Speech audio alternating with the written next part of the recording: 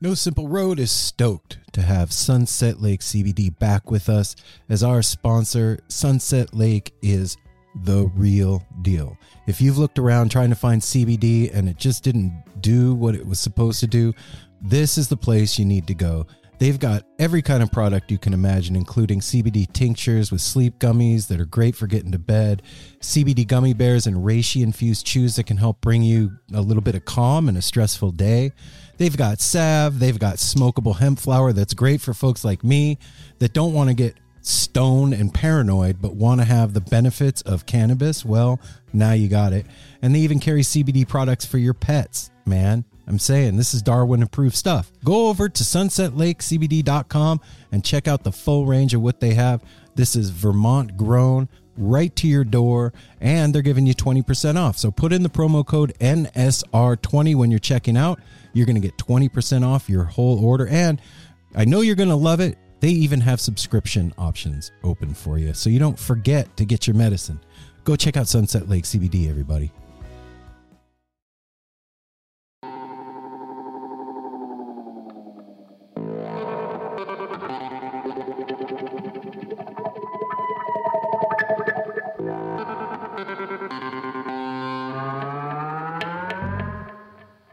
Hey, this episode is brought to you by one of our fine sponsors, which is Define Premium Cannabis. Define? If you are in the Portland area, we have 2 locations, one in Hillsboro, one in Forest Grove. We will service all your needs. Our budtenders will take care of you. You're going to get service. Yeah, you're going to get service all your needs because we will educate you on the complicated cannabis world. There's so many products and we know what we're talking about. We will get you suited to your right medication to take care of your head and your body. And if you go into the Hillsboro location Monday through Friday and you ask for Apple, he will come out of the back dressed like a teddy bear. Aww. And he'll very fluffily go over to the counter and find the perfect cannabis product for you. I will tend your bud. He'll tend your bud. Tend it. Yep. So go to Define Premium Cannabis. Make sure you tell them that you're part of the No Simple Road family, and you're going to get 10% off your purchase. And the first time in, you're going to get a free t-shirt. It's a little homage to Ryder right there. So make sure you visit both locations, Hillsboro and Forest Grove. Define Premium Cannabis. Hey, Apple, have you ever seen Where the Wolf Has Slept by the Silver Stream? I have. Where did you see that? Over at Shop Tour Bus. That's right. You got that right. ShopTourBus.com online or at ShopTourBus on Instagram. They have the coolest Grateful Dead inspired t-shirts, hoodies, stickers, all the stuff we all love so much with a really cool spin on it. And it comes in a hand-designed, one-of-a-kind box with a Grateful Dead lyric on the inside and a bunch of little cool extras. And some of you lucky folks that order are going to get a real live Grateful Dead bootleg. It's called a miracle these days. That is a miracle. Yep. Everybody can use a miracle, and you can use free shipping. And the way that you're going to make that happen is by putting in the promo code No Simple Road. when you check out. No Simple Road, free shipping. They're going to hook you up. You could get a miracle. You're going to get a cool t-shirt with designs from your favorite Grateful Dead songs on them. And you're going to have a box that'll make you happy. So shoptourbus.com. You're going to look dope. Boom. Hey, guys. What? Have you ever listened to Steely Dan in the kitchen? Out of a hamburger? That you got from Electric Fish Lights? No, I haven't. But I bet you could. I absolutely We all could. Yeah, you can too. You can go to electricfishlights.com or you can go to @electricfishlights on Instagram and you can see what we're talking about. These are kick-ass lights made from IQ technology, which is like this plastic. It's called upcycled plastic. Excuse me. Yeah, it's a green term. And it is old milk jug plastic, but it's this technology called IQ technology, and it's 30 interlocking pieces that can be configured into 15 different shapes. And when you put them together, they can basically make any character, sports, shape, logo, whatever. Hamburger. Possibilities are endless. Yeah, alligator head, an eagle, a feather. I've seen Minecraft characters. Yeah. And the way to find out Jellyfish. is by going over there and checking it out. Yeah, and all the lights come with a 12-year energy efficient, safe to leave on bulb, a 12-foot cord, and a hardware kit to hang the light. And you can just get a regular bulb in that thing, or you can get a color changing bulb or a Bluetooth speaker bulb. And check this out. Since you're part of the No Simple Road family, you're going to get 10% off when you put in the promo code NSR. And any NSR family member that gets the color changing upgrade or the Bluetooth bulb gets a one-of-a-kind hand-designed, Limited edition. No Simple Road poster that was done in collaboration with Electric Fish. And Aaron. And me. Yeah. Well, I guess I am kind of No Simple Road. Yeah. Yeah. So check it out, guys. Go to electricfishlights.com. Tell them that we sent you by putting in the promo code NSR. You're going to get your 10% off. Get that color changing upgrade. Get yourself a poster and make your light come to life. We're so excited to tell you a bit about today's sponsor, Music Masters Collective. They are a nonprofit organization that produces unique music events, providing opportunities for fans and artists to meet and collaborate in an inspired and creative atmosphere. Music Masters Collective events give you the opportunity to learn from world-class musicians like Otil Burbridge, Steve Earle, Richard Thompson, former members of the band, the Milk Carton Kids, Nikki Glaspie, the Fab Four, and Sean Colvin, and so many more. At an event like the Milk Carton Kids Sad Song Summer Camp happening this July, you can expect immersive classes, evenings of entertainment, excellent food, and a space for a lucky group of folks to learn, co-write, workshop, and perform with like-minded peers, all with the guidance of Kenneth Pattengale, Joey Ryan, and some of their favorite songwriters. This all-inclusive week in the Catskill Mountains of upstate New York is guaranteed to be magical. Scholarships are available and spots are extremely limited, so visit www.sadsongSummerCamp.com/simple to learn more. That's www.sadsongssummercamp.com/simple. Check it out. Hey everyone, Chris Pandolfi from the infamous String Dusters here to let you know that my podcast, Inside the Musician's Brain, is back on the airwaves for Season 4, which means it's time once again to get deep with influential musicians from all across the musical landscape to really understand and translate the lessons of success, failure, inspiration, and hard work that are behind the music and the artists that we love. My guests this season include Rachel Price from Lake Street Dives, Sam Bush, Chris Wood, Chris Funk from The Decemberists, Lindsay Liu, MC Taylor from His Golden Messenger, and more. Check us out, and thanks for listening.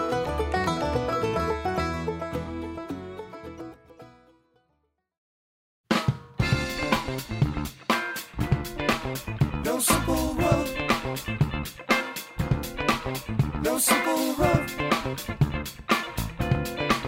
No simple road. No simple road.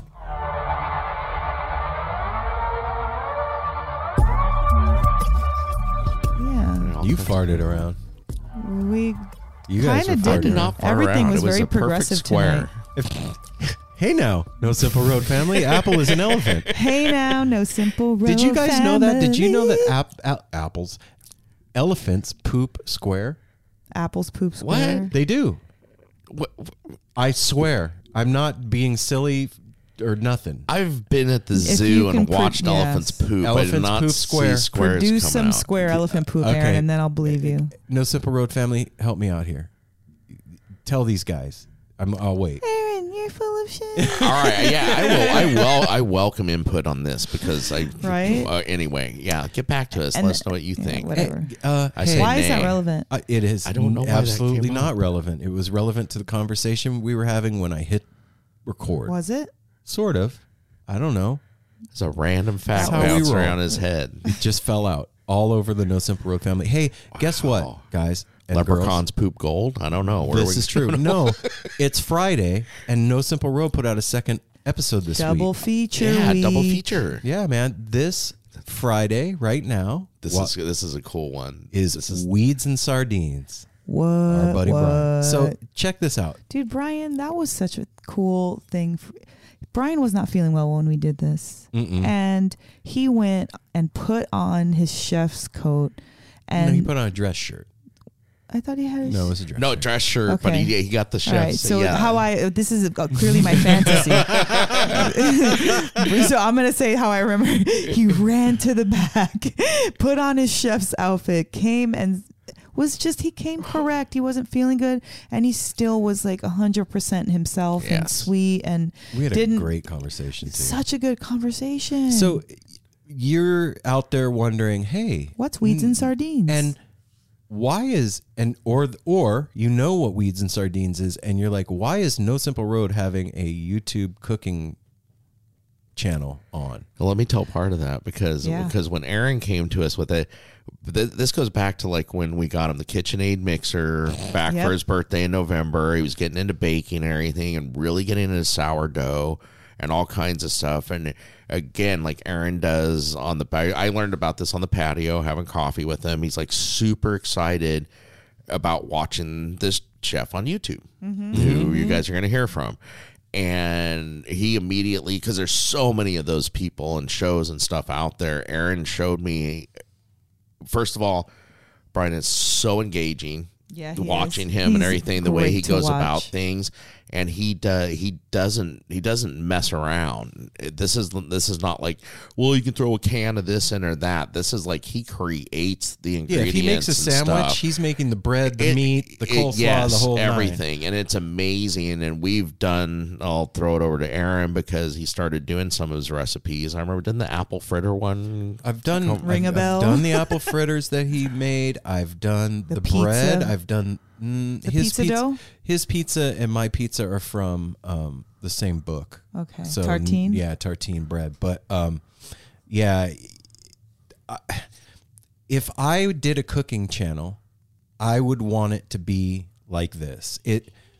He takes really advanced concepts and like dumbs it down for somebody like me that's not a professional chef. But he's not dumbing it down because it's kind of hard to do what he's doing too. You got to have some. You're not a beginner. You're an intermediate. Dumbing it down is a bad way to say it. He makes it approachable. Yeah, he has a way. He has a teaching style of making you very welcome to his kitchen, and the way he presents it, and you get to watch the videos.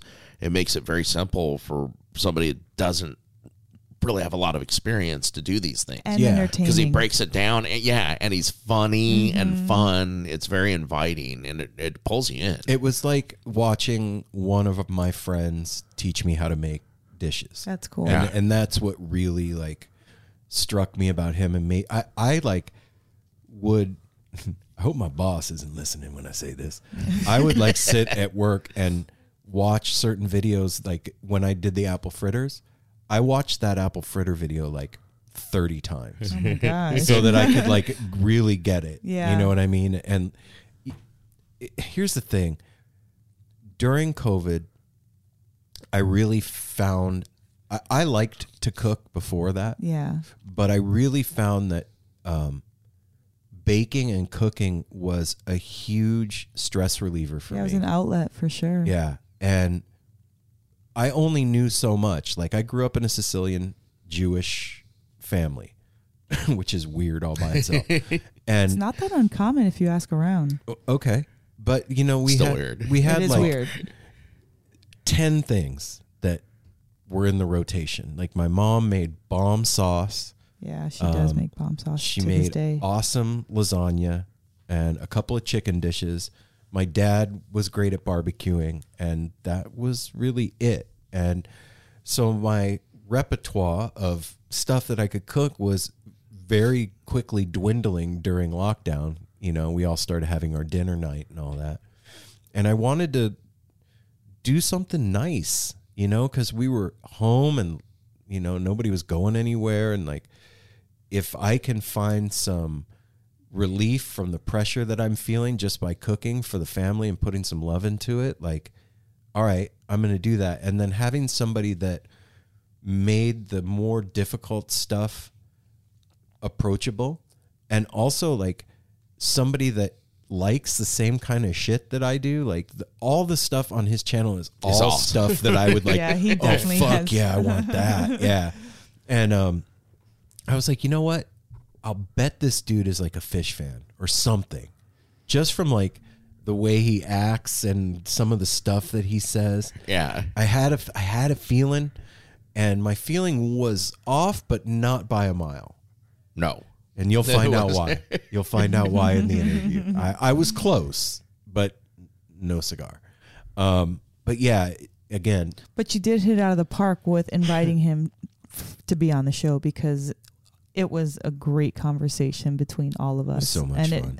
It was like one of those conversations where you leave like all hyped up after because it was such a good conversation. And I'm going to go back to the apple fritters for a minute. Yeah, they All were right. incredible. So all of you guys listening, to tell the story. Yeah, this is like the Super Bowl of donut making for me, right? I'm gonna make these apple fritters, and I've watched the video Who doesn't love apple fritters? 10,000 times, and I go for it, right? And I'm like doing the steps, and the last step is like, well, not the last, but one before you fry. I'm like, you cut up all the apples and you make the apple whatever it is, and then you roll the dough in like a cinnamon rolly kind of log thing, and cut it up, and then you got to mash it back together. And when I did that, it wouldn't go back together, and I kind of like half-assed it. I was like, it's because all the apple chunks are different sizes. You can tell it's They too weren't lumpy. uniform. Yeah. And so I did it. I went ahead and I fried it, and it turned into instead crispy of apple six pieces that were the most delicious was things so any of fucking us had good. ever had. That's where I'll take it away. Yeah, apple. No, you can go ahead. I think everybody out there knows. Hopefully, some point in your life, you know somebody that's learning to cook or is a really good cook. Sometimes chefs and cooks like screw ups Yeah. are like the best, even though they're not that happy with them. And it ended up with we were. And the funniest to me is, Mel, you're not that big of a sweet person. Like, you'll eat a little bit and I'm be just like, oh, more, I'm good. I've conditioned myself, and during that time, I was having all those problems with my stomach, so I like had to be good. And Aaron's sitting here making the most bomb ass shit that he's ever made, and it was so hard, but it was literally like crack for me.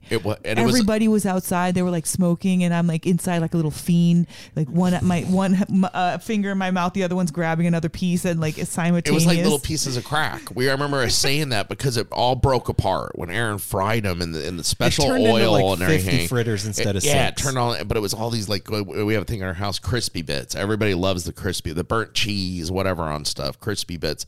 That's what it was. And then Aaron piled them up.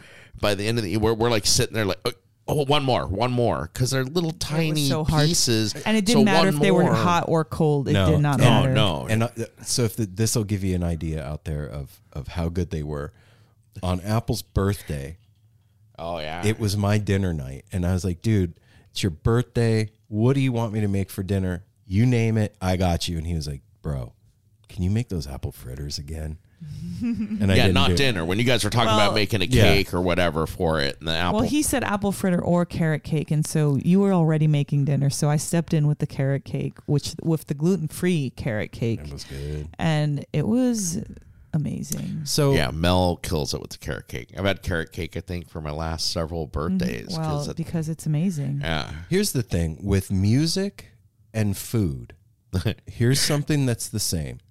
When you put love in those things, they are fucking amazing. yeah. And the people that are consuming the food or the music can feel the love that you put in the thing. Or whatever you put in the thing. And that, Yeah, the intention, The intention intention that's in and it. love And that goes in. That's the thing with Brian. Conscious or unconscious. Brian really, like, towards the end of the interview, like, was talking about that his whole deal is like making this stuff more available for people so that they can cook for the people that they love and put that love into the food. Yeah, And that's dope. yeah. That's cool. So So you guys are cool. going Well to dig said. this. Yeah. Yeah. I gotta say, I want to back up to one thing too, just for a minute. Uh-oh. I just gotta go back to Aaron's mom's sauce. Because just a We funny glaze thing about over it. that, we've been friends since we were fucking in our early teens. And I think every time, the last time was at Sydney's wedding. Mm-hmm. I think every time your mom has made sauce, she has smacked me. Because she caught me at the With your wedding. fingers in it was it? like 2:00 in the morning, and I had helped Mel. It ended up being like all the women and me, like cleaning up. And I thought I was like, okay, everything's died down, nobody's around. And I grabbed like a piece of bread and went in, opened up the thing and got a meatball and dipped the bread in it. Turned around, like took a bite over the sink, and I turned and there's your mom looking at me like. And I remember being younger, dude. I remember doing that one time, like, sneaking in, getting a piece of bread, dipping it, and hitting the sauce like about 15 or so. It's like that motherly Smack on the arm. like, just get out of here. It's not ready yet. Or that. She, oh my God, her sauce. Yeah, you don't even know, you guys. This stuff. magic. I've been away from Vegas for 5 years. Haven't had it except for at Sid's wedding. I've asked her to freeze it and send it up here. Well, you actually made a really copycat version of hers. It's not the same. It's definitely not the same, but it's as close as. That's a really good close because I've had both her sauce and your sauce. So you make it good, but doesn't have that mom. It's that mom. There's no mom juju in there. I don't have mom juju. No, you don't. Let's address the elephant in the room. Uh-huh. How you doing, Apple? Why is it Apple? I think it's he poops square. Yeah, he does. Maybe that's why the elephant came up earlier. I'm going to do some earlier. research on that. No, Apple wasn't with us on Monday. He wasn't feeling well, and he's here today. How's it going, man? Oh, I'm doing good. I wasn't feeling good on Monday. I'll just kind of sum it all up. It was pointed out to me I haven't been really present in the last 2 weeks, which I've just, with everything opening back up and things going on, things being planned, like we've all been looking forward so much to things being planned, but a lot of things lately have just all come at me at once. And an unusual style of myself of just like having no filter and blurting things out and how I feel at the moment, I've actually taken a step back because of things recently of taking care of ourselves, maybe a little sacrament, this and that, of kind of rethinking things. And I guess in the last couple of weeks, I have been a lot more quiet because instead of my usual self of just not even processing things and just blurting things out, I've been more quiet and processing things, which is a new thing for me. And I think it's healthy and it's going to help me to kind of figure things out myself at first before I go to other people and stuff. Because, I mean, sometimes it's good to share, but sometimes when you just have diarrhea of the mouth, a lot of times shit gets lost. And to me, another thing too is once it's spoken and you blurt it out, then it kind of loses meaning. So I'm kind of holding on to things and figuring things out. And this is like we keep talking about, kind of like what we call it, kind of like a renaissance getting ready to happen with stuff. And it's so weird. All of us have been cooped up for a year and a half. And now things are actually starting to happen. And it's weird. I'm realizing that too. Is try not to act like things affect us that much through like COVID and not giving them that fear and stuff. But with things opening back up, it's like holy shit, you start to kind of get used to that. And we've talked about like I could care less if things come. People were starting to get like that. Friends of ours, I felt that like I don't care about shows because I've gotten used to not caring. Yeah. And so now it's like a reawakening, plus just some things of myself processing things as I get older. Well, tell us all about it. That's what I'm kind of telling you about. Normally I might blurt things out, but no, it's just, I don't know. It's growing up and learning how to chill more too. I've always thought myself a chill person, but I pin up a lot of things and learn how to process that and chill, let things go, clean the closet, wash things, air the linens, all that, make room for the new. And we're getting ready to go into drawers. We're getting ready to go into a lot of new stuff with all the shows and things we all got coming up. We're planning vacations again where you ain't got to worry about shit. And, it's just awesome. And I wasn't feeling the greatest the other day. I don't know.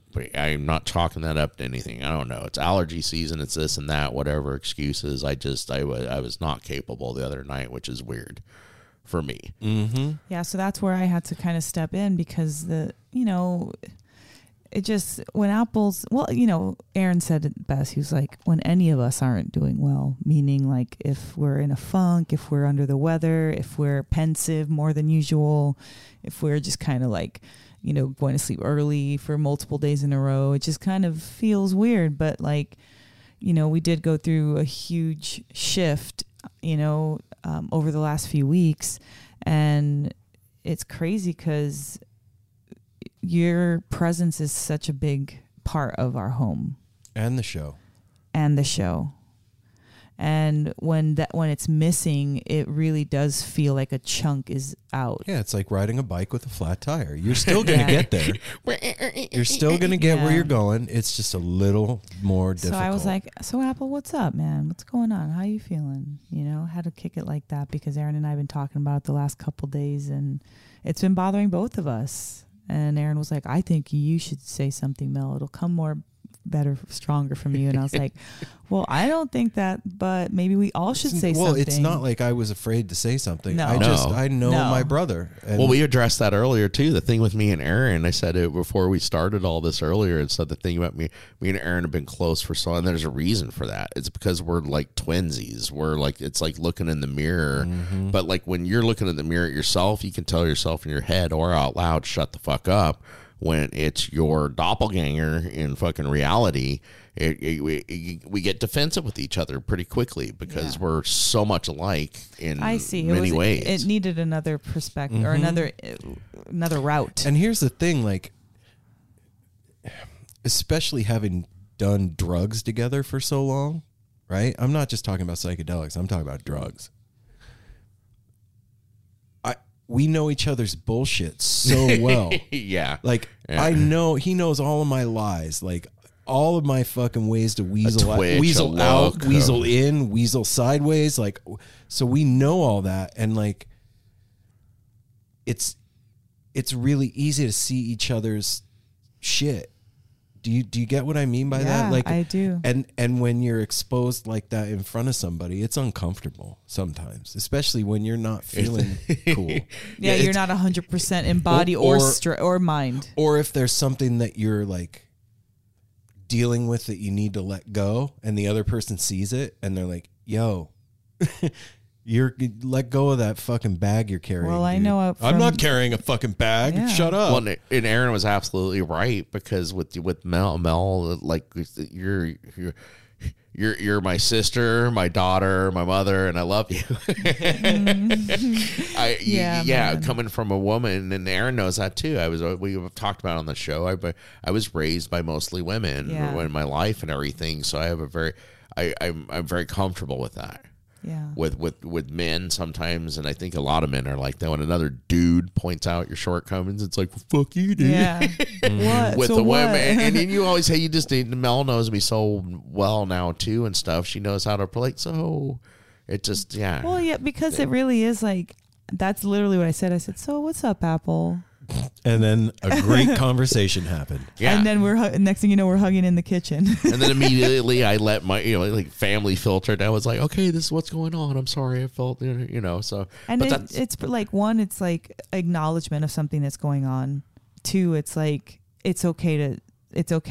Yeah. It's no one's mad at you. And three, if you need to fucking let the beans out, let it out. And we're like, let's hug it out. Well, and we're never alone. No, we always say but on I that, just say the process because that's exactly like you needed your space, but we were concerned at the same time. Like now that we know that it's not about space and maybe just a little bit about going back to your old ways of behaving, at least it's called out. We're all cool. It's if whatever it takes, you got our support and like and that's good to know. And sometimes when shit goes unspoken, which is weird when shit goes unspoken without us around here because we talk so much and everything.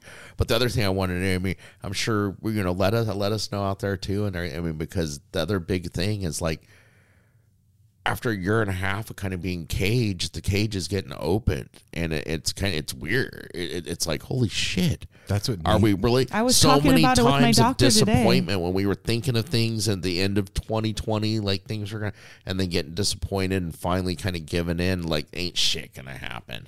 I gotta say, now shit's happening for real. Nate said to me today, he's like, I feel like a 9-toed caged animal that's just got let out of the zoo.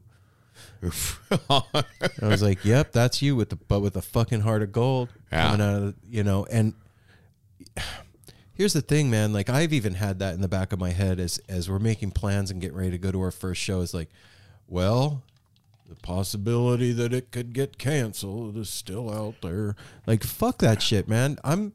You know what? The doors are open. It's time to go back out. Yeah. And that's that.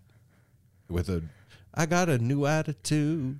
Yeah. Well, that's a great mindset. But then, all of us, all of us are going through a heavy transition right now. And if we are not here for each other, then what else is there? What are we doing here? Well, and that was something that I missed telling you guys on Tuesday when we dropped that episode. If you haven't heard that intro, go back and listen to it.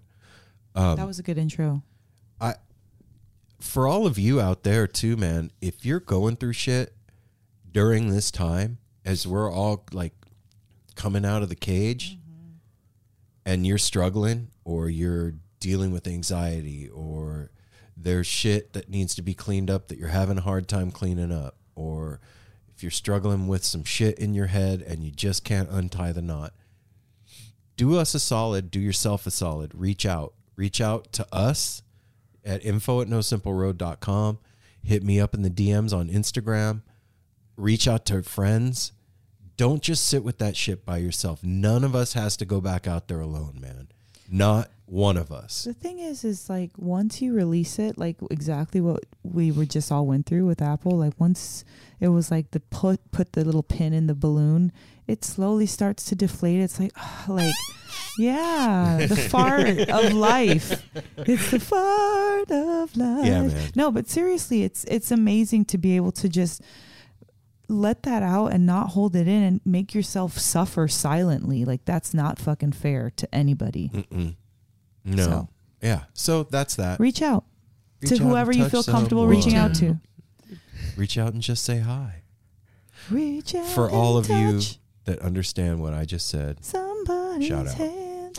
Anyway. Yeah, you're older. Yeah, Alright. you're old like me.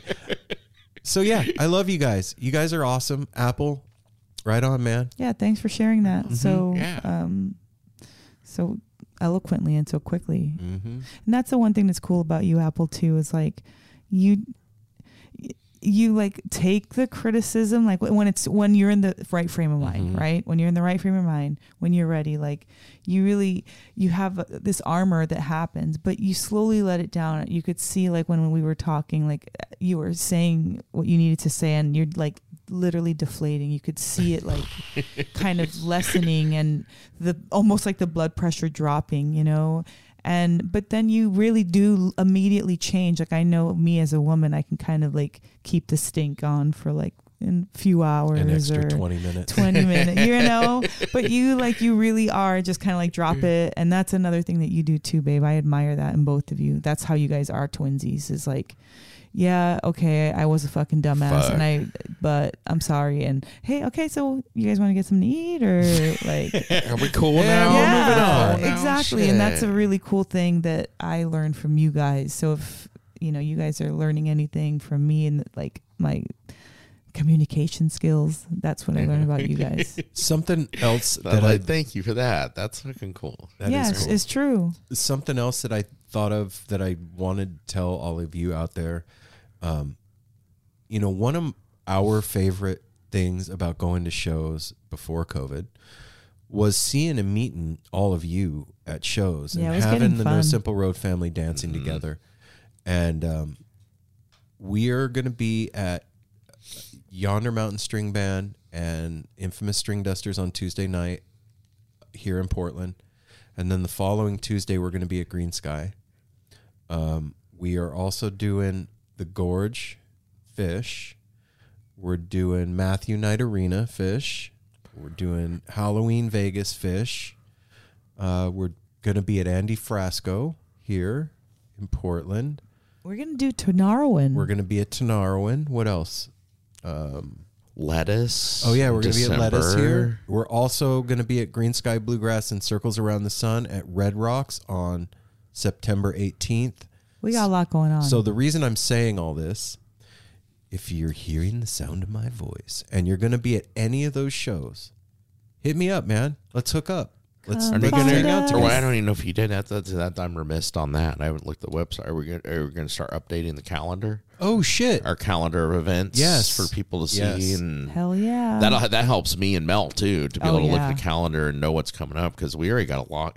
We've already started running into that too, and that's that anxiety We're we going used to to miss get. Billy Strings. Yeah, of it's like we gotta go to shows, and it's like, oh look, Billy Strings is coming to Edgefield. Oh, That's the day we leave. We're going to be going to Colorado. But, that's a good But we're thing gonna go to Red have. Rocks. Like, if we can't see Billy Strings in our hometown because we're going to Red Rocks for the first time. Yeah, I don't want to hear anybody crying. There's no, I can't, this blessing I'm missing out, but I'm getting this blessing, fine. And what an amazing thing to have back. It's annoying, Right? but it's like, wait, there's so many things to do now that I can't do them all. Yeah, I'm just grateful. Bring it on. I'm grateful that I can get the time off.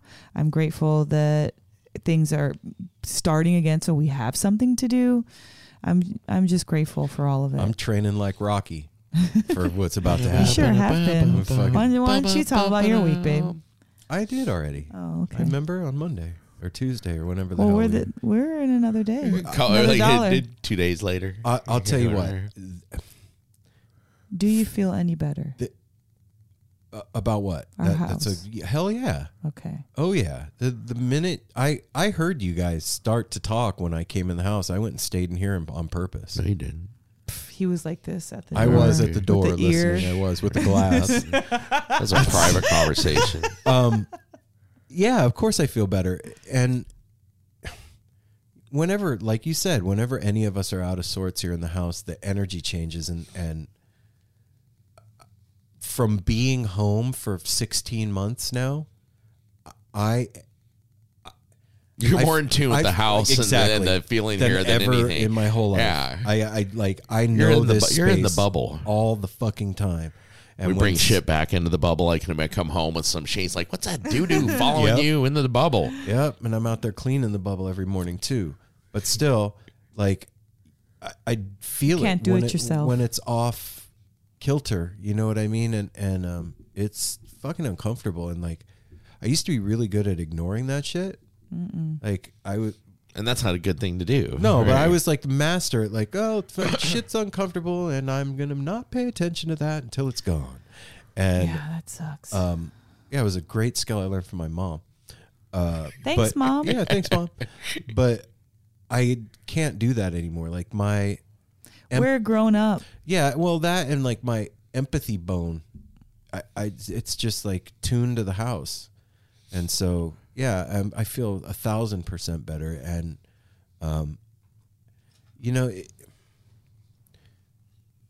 we've talked a lot about the 2 weeks ago and having Jeff here and all that, and like. I feel like we could talk about it for the rest of our lives and I never do say the too, same thing. But still, I don't want to get into it too much. But like, Yeah, it's a private. it's a private thing. But like, there's a adjustment period that's happening now, and it feels good. Like owning your shit feels really good. Yeah, it and does. like letting go of the stuff that doesn't serve me anymore. It feels good, and it couldn't be more perfectly timed. It was like I was saying on Tuesday, gave me a whole new perspective on how I'm approaching returning to the music and our family. And I'm really fucking grateful for that. And able to do it with my laces tied tight. Do you know what I mean by that? Like my boots are on. I'm ready to fucking roll. Yeah. Let's go. And it feels good, man. So It looks good. that's where I'm at. Let's do this thing. Like I'm like at this point I'm really struggling, I'll say this, to be in the moment. Because there's so much coming Things up coming on. that I'm like not letting myself look forward to stuff on purpose. Because I fucking did that forever and you're not doing that anymore. Why not make a balance? Now you did it forever. Now you're never going to do it again. That's a surefire way to. I'm excited to go to see stuff. I'm going to say that. But I'm not like, I would like have a countdown on my. So you're more tempered. You learn a little bit more patience. I'm trying. I'm doing my. I want to fucking scream. I can't fucking wait, woo! But I'm not going to do that. You can do Take a it little. as You it can comes and get a little enjoy bit it of when that it's energy here. and bring it in. I like that. Like maybe like I can't fucking take it. Woohoo! So yeah, that's where I'm at, baby. Jazz it up, baby. About you? Well, I'm feeling great now that all the riffraff is cleared.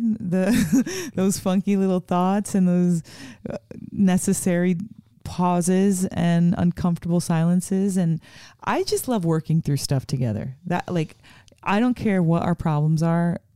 immediately after, when we're on the upside, I'm just so proud of us as a team. Yeah. It makes me know that magic is real.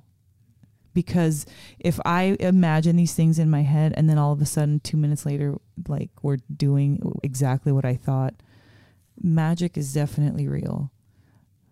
That's one, like, again, we don't want to keep beating a dead horse, but when I learned about over the last couple weeks, This one time at band camp.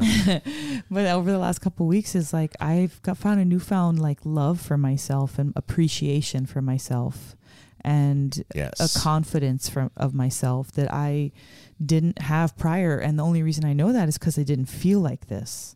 I'm not like putting myself down. You know what I mean? Like, oh, I didn't have it. No, I have something that I didn't have before in my spirit.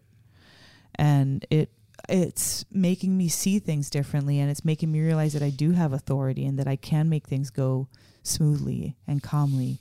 And I can make people know that they feel loved, and I can wield a very beautiful sword, and I appreciate that about myself. And I'm like opening up my eyes to the beauty in so much stuff that it was right in front of my face, and it starts with me because I'm right in front of my face. And then, Well, you're actually right behind your face too. but when I look at it, I'm in front They're of all it. around your face. If I look at my face, I'm in front of it. Okay. Well, it depends on how you're But looking at it. yeah, no, it just I'm feel it's like I'm learning my sea legs. Like, how does it feel to be in this empowered mindset? And okay, let me put these shoes on for a while. And I've felt very radical. Like I need to get rid of every article of clothing and start fresh. Yeah. I feel like, who the fuck Hey. is this Melanie? Like, okay, that's some cool pieces, but so what? Like this was like 20 years ago, and I'm not even that old, but it's like 20 years ago, 5 years ago. It feels like a head shave moment, but with my closet. Like, get everything the fuck out of here. I don't want to see it. I don't want to look at those same fabrics, even though I like them. What else is new? Like, what do you have to, if you can have like $100 and go into a store and come out with your new outfit. Nowadays, you get like one sleeve of a T-shirt. That's very for true. $100. And So you're going to get one T-shirt. I appreciate you saying that, because that's like kind of what I was saying. It's how I feel like when you're cleaning out things that you've held on to for 20, 30 years. Yeah, Whether so whether it's a why? T-shirt, it could be an old pair of fucking underwear or something. It Something could- that's an attachment. When you let that go, that had something else that's You got to go don't- with it. You don't see it internally. anymore, so it's not a constant reminder. So it's like what we were saying, Apple, earlier. It's like you forgive yourself, but then you don't move on. Yeah. You forgive the offense or whatever, the trauma, but then you stay in it. You don't go past it, and that's what it feels like. And for me, like now there's certain things that need to be flushed out, not just acknowledged, like acknowledged and flushed. Say the difference of letting something go by throwing it away, or like nurturing, like slowly, like okay, like understanding it and So letting I called it go. the Veteran Memorial and made an appointment for us to be able to Drop off a whole bunch Well, of no, shit. they're going to come pick everything up at the house, which is so dope. And they need like everything. They're asking for like small household items and like linens and whatever and clothes. And I was like, this is the perfect opportunity. We have a deadline. Boom. It's not too close and it's not too far. Get your shit together and do it. Right And on. supporting veterans and all Yeah. that too. That's yeah, that's yes, exactly. So, yay us. We had a family. really Yay good. us. Our Monday wasn't as well. We did. It was good for Aaron and I. We had a great day, but for No Simple Road, it was just a little bit more of a challenge. We said that you had PTO, Apple. Yeah, we gave you the PTO time. PTO Yeah, time. you have Okay. paid time off from the show for that day. But you're not really getting paid though. You're getting paid It's just with time love. off. Yeah. All right, let's get him to the interview. Let's do the business. Bennett, The business. Follow us on all the social media platforms at No Simple Road. You can check out the No Simple Road YouTube channel. That's right. Yeah, the link is up on our website, and there's a couple videos up there as well. And yeah, if you're new to the show, hey, I'm Aaron, This is Mel. and this is Apple. and if you're going, Jesus Christ, they're still talking. They haven't gotten to the interview yet. This is what we do every week. We check in with the family. We hang out. We talk for a little while, and then we get you to the That's interview. why there's a fast forward, or you just listen. Those are two choices we hope you you have. just We listen. hope you yeah, we listen. hope you listen because then you get to You know have control us, of and your then own destiny. You sure do. This Yes. is like one of those books. Choose your own adventure. You can. And you can also choose your own adventure by calling 971-808-1524. That number again, 971-808-1524. Dang. Operators are standing by. You can call that number. It is the No Simple Road Tepid line. Yeah. And you can leave a voicemail. And I mean, okay, here's the thing. You could leave a recipe. Oh, look at that. Whoa. Because we're food, the whole thing. Right. You could tell us about your first experience going to see live music since pandemic. You could tell us about the bees you raised during the pandemic. They're okay. About your anxieties, about things that are coming on in the world and things opening back up, like I said earlier. About why brown eggs are brown and white eggs are white. And specifically, let us know what you think about elephants pooping squares. It's true. Oh, it might be donkeys. It's either donkeys or elephants. It's one of the two. Anyway, you're changing your story now. Square turd. So yeah, that's the tepid line. Also, if you go to www.nosimpleroad.com, you can sign up for the newsletter there. That way you can find out about all the cool stuff that's going on with No Simple Road, find out where we're going to be, all that stuff. And also, there's a merch tab. There's coffee cups and fanny packs and T-shirts and stickers and all kinds of cool stuff up there.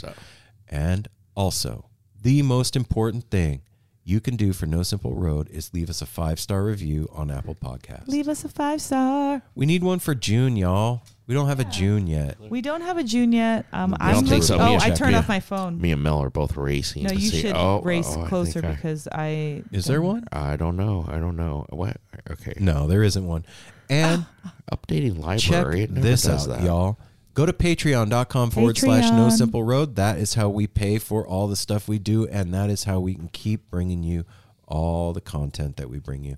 And we're appreciative to everybody that has signed up on Patreon. We love our Chandonators. We had 3 Chandonators last week. That is so awesome. You guys, thank you so much for supporting us. Thank you for listening. Thank you for referring your best friend to listen to your favorite show.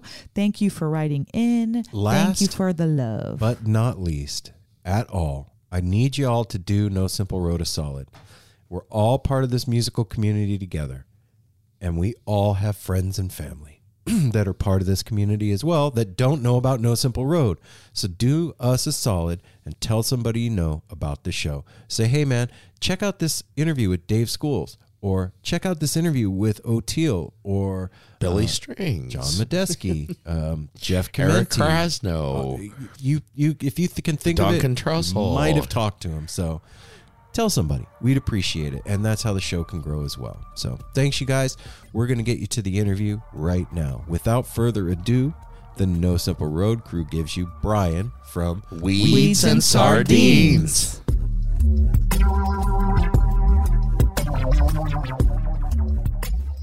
Yeah, that's a good friend. What's up, Brian? I'm Aaron. How you doing, man? Hey, Aaron. I'm Brian. Nice to meet you. Thanks for having me. Yeah. And this is Mel over here. Thanks for joining us, even though you're not feeling the best. Yeah, no, happy to be here for sure. And then I'm Apple, the other co-host here. So, what's up, man? Good to have you here today, man. Apple, Aaron, and Mel. Yeah. Yeah, nice to meet you guys. Nice to meet you too, man. So, Brian, I mean, I guess it probably seemed weird when I reached out to you. Like, what the fuck? These guys are like music and culture podcast. Why are they reaching out to a YouTube chef? Yeah, I mean, I was definitely like, okay, cool. They're into it. I'm into it. Sounds fun. I love that. He definitely is. He was your first huge fan, and he's become the baker extraordinaire in the house, and has probably watched every one of your videos, and has cooked several of them. Yeah, and then we quickly became fans too, because he was like, we're like, what are you watching? You know, like anything. What are you watching? He's like, you got to check this guy out. This is great. And what you bring to your show, dude, is just a great cooking and humor and just everything. It's very enjoyable and very approachable too. Thanks. I appreciate that. Yeah, I try pretty hard. It shows. You got to try hard, especially when it's just you in front of the camera. You know, like it's hard to just throw it away when you've got so many people looking and expecting what's the next thing, you know? Yeah, it takes a while to get comfortable in front of camera too. Like I'm not a natural talent when it comes to that. for sure. Yeah, me too. I'm on your boat too. We just did an intro yesterday about that very thing, about the YouTube space is new for us. Like, we're 200 episodes in the podcast almost. Yeah, congrats, by the way. I saw that. Thanks, man. But the YouTube thing is new, and we're all like figuring it out and adjusting. And that's one of the things that struck me about what you're doing is the look of it. There's a lot of people that are doing cooking on YouTube. I mean, it's just, that's a thing. And it's fun to watch. It is fun. But the way you pull it off, and I felt like one of my friends was teaching me how to cook. Oh, good. That's exactly what I want. I mean, yeah, that's exactly what I'm going for, basically. So, how did that start, Brian? Like, you just one day woke up and decided, oh, fuck it, I'm going to start a YouTube channel? Or yeah, so I was, I've been cooking professionally for like 11 years, and most recently, like as a consultant chef. And when the pandemic came around, obviously like that work dried up overnight instantly. Ugh. So Wow. YouTube has been something that I've been really a huge fan of since day one. Like pretty much everything I've learned how to do as an adult, I learned from YouTube. Dang. Like today, like I told you guys, I've just been bumming around the house all day, and it's like I've probably watched like 50 YouTube videos today. Mm-hmm. Anyway, so like the pandemic hit, and it was like I had no work. So this is something I've been wanting to do for a while. So like the first day of like lockdown or whatever, I just bought a camera and decided to start giving it a try. My wife was, she was interested in helping out too. So we were kind of trying to figure out what to do. Cooking seemed like a natural thing. Like I've, like anybody, I know a certain number of things that I could teach other people how to do. And cooking seemed like the most natural fit. I'm a huge home gardener too. And that's like where the weeds part came from. It was going to be like a gardening and cooking channel. And like, that didn't really work out. I didn't even make one video that was gardening and cooking, just because like once you get into it, you realize that you have to be pretty specific to be successful. And I didn't want to just dabble. The goal from the beginning was to like turn it into a successful YouTube channel. So yeah, that's kind of how it got started. So Wow. So just a year then? Yeah, it's funny. The timing of this podcast is really interesting because we're like, I started the YouTube channel 363 days ago. So Oh, wow. and we hit 50,000 subscribers yesterday. congratulations. I saw, yeah. man. That's huge, dude. That's That's a quick timing. mm-hmm. That's a lot. Like, do you have a lot of friends that kind of help support that and promote that? Or was that all you and your wife's hard work putting it in? I think at first we got a little bit of momentum from friends, like in St. Louis where I live. I'm like, pretty well connected. No, I'm just kidding. I have a lot of chef Hey, friends here. it's all right. I'm just kidding. But I have a lot of chef friends here who, like they're fans right away. And there are some like food magazines locally who picked it up right off the bat because they had been covering some of the stuff I had been doing when I was like a restaurant chef. So, we got like 1,000 subscribers, a little faster than maybe some would just be from that. But other than that, like once you exhaust the pool of like the 250 people, like it's all brutal, slow growth. Strangers at that point, Wow.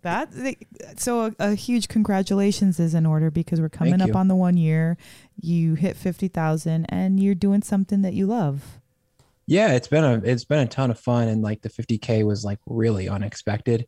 My wife and I in February, the channel, like I think February 1st, the channel was at like 4,500 subscribers. And we're like, oh, we're coming up on a year. Man, it would be cool if we could have gotten to 5,000, and then the algorithm picked up a couple of our videos and we grew pretty fast. And then we got this thing called Creator on the Rise, and that did a little bit more growth to help us get there. So, I mean, it's definitely far surpassed where I thought it would be in a year. It's pretty fun That's to nuts. So wait a celebrate minute. that. Hang on a second. From February to now, it's gained 25,000. Like Or no, 46,000. Yeah. Okay. Jesus. Yeah. Math. Yeah. That's pretty crazy. That's insane, bro. Yeah. So I think the way it works is you make a bunch of videos and they suck, right? And Yep. like the process of making a bunch of videos makes you better at making videos. Yeah. And then let's say by like video 50, you've at least figured out a formula that like a product that isn't embarrassing, Yeah. Mhm. and then you make another 20, 25, and people who show up to your channel see those better videos, and they're like, the conversion rate of them becoming a viewer then is higher, and it happens faster. And then you get a little bit of like credibility in the eyes of like the algorithm too, because as you make better videos, they become like your watch percentage goes up. Like the algorithm can see that people are watching this video for a lot longer than a bad video, so it kind of starts to learn that your content is at least decent. And when people are shown the content, they click on it. And so then like you go through this vetting period where it's like you got to learn how to make a good video, and then the algorithm starts giving you shots, and eventually one video could break, and you could like that video got 500,000 views in like a week. So it's pretty cool. I mean, I feel incredibly lucky that happened. It was not a given that was going to happen at any point in time. But if you dive into the analytics of like popular creators, especially in the food space, like usually comes down to like after a certain amount of time, if they've learned how to make good videos, the growth starts happening. So that, I rest, that gives me a little bit of peace of mind. Yeah. No, man, that's huge. And I guess this conversation is totally selfish at this point for me because fuck it. I didn't know that. And I know what you're saying because I'm working from home, and my job, what I do, I can half watch YouTube videos while I work. So it's kind of cool. Sounds like a good gig. It's great. And he's spoiled. Yeah. And I've seen what you're talking about, the shitty videos at first, like following somebody and seeing the shitty videos at first. And then you see them get lights. And then you see, totally. Yeah. Dude. And yeah, you see that's exactly like us, we got lights. And you see them get a better camera, and then they're made up and the set changes, and you're like, oh, okay. And I've noticed now that you're saying it, those videos now are getting more subscribers, and it's doing better. And it's funny that it's weird that we're having this conversation because we just did an interview with this guy, Jamel, AKA Jamal. And he's like almost 1 million subscribers on YouTube. This guy's huge. He does reaction videos. Yeah. I listened to that one. Oh, okay, cool.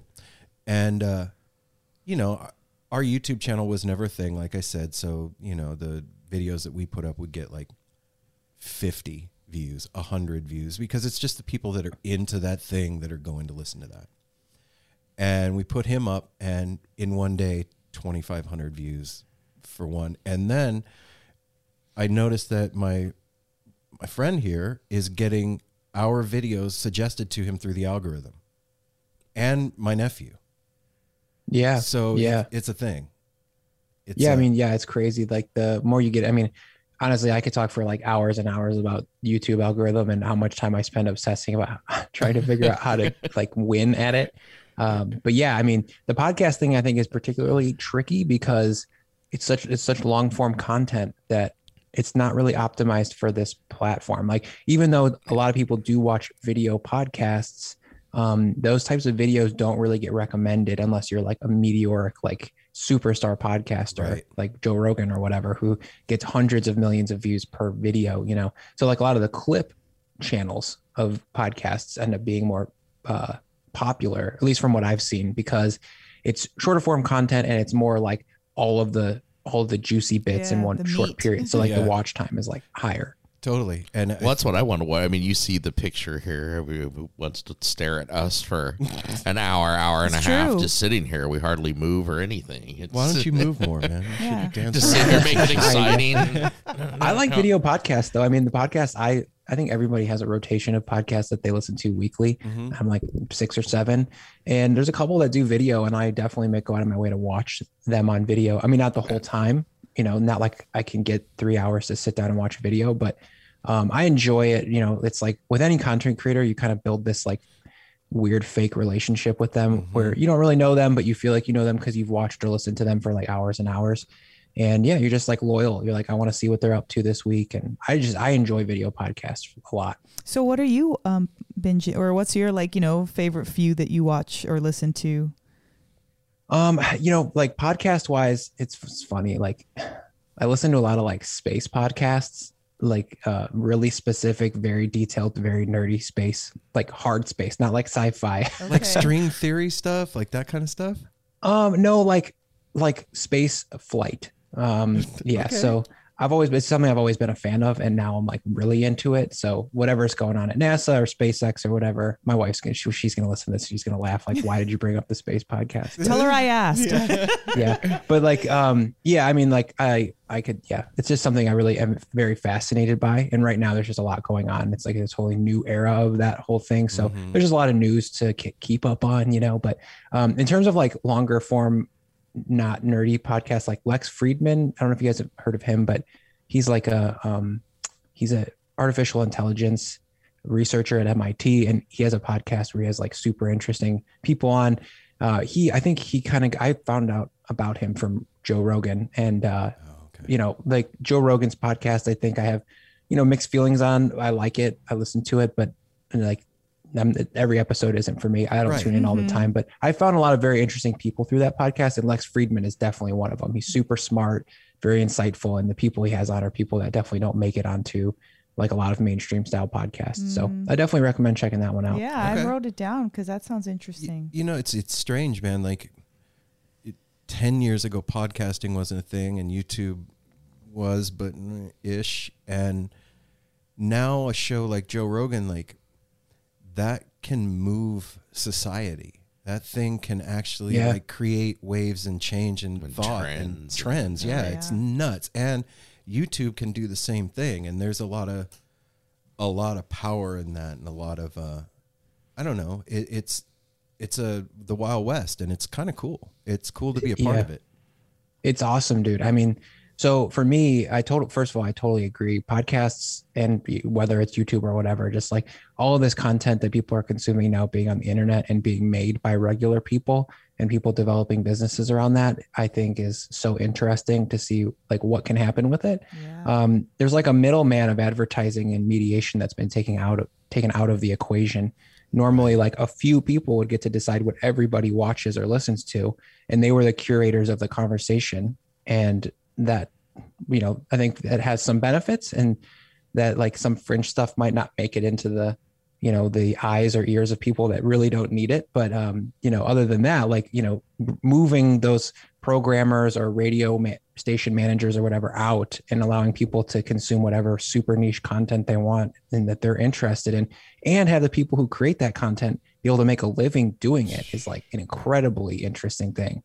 It's like really drives me. I'm super, super excited to have an opportunity to even try, Yeah. And another thing on what you said, the listeners or the watchers get to actually participate with the person on the screen.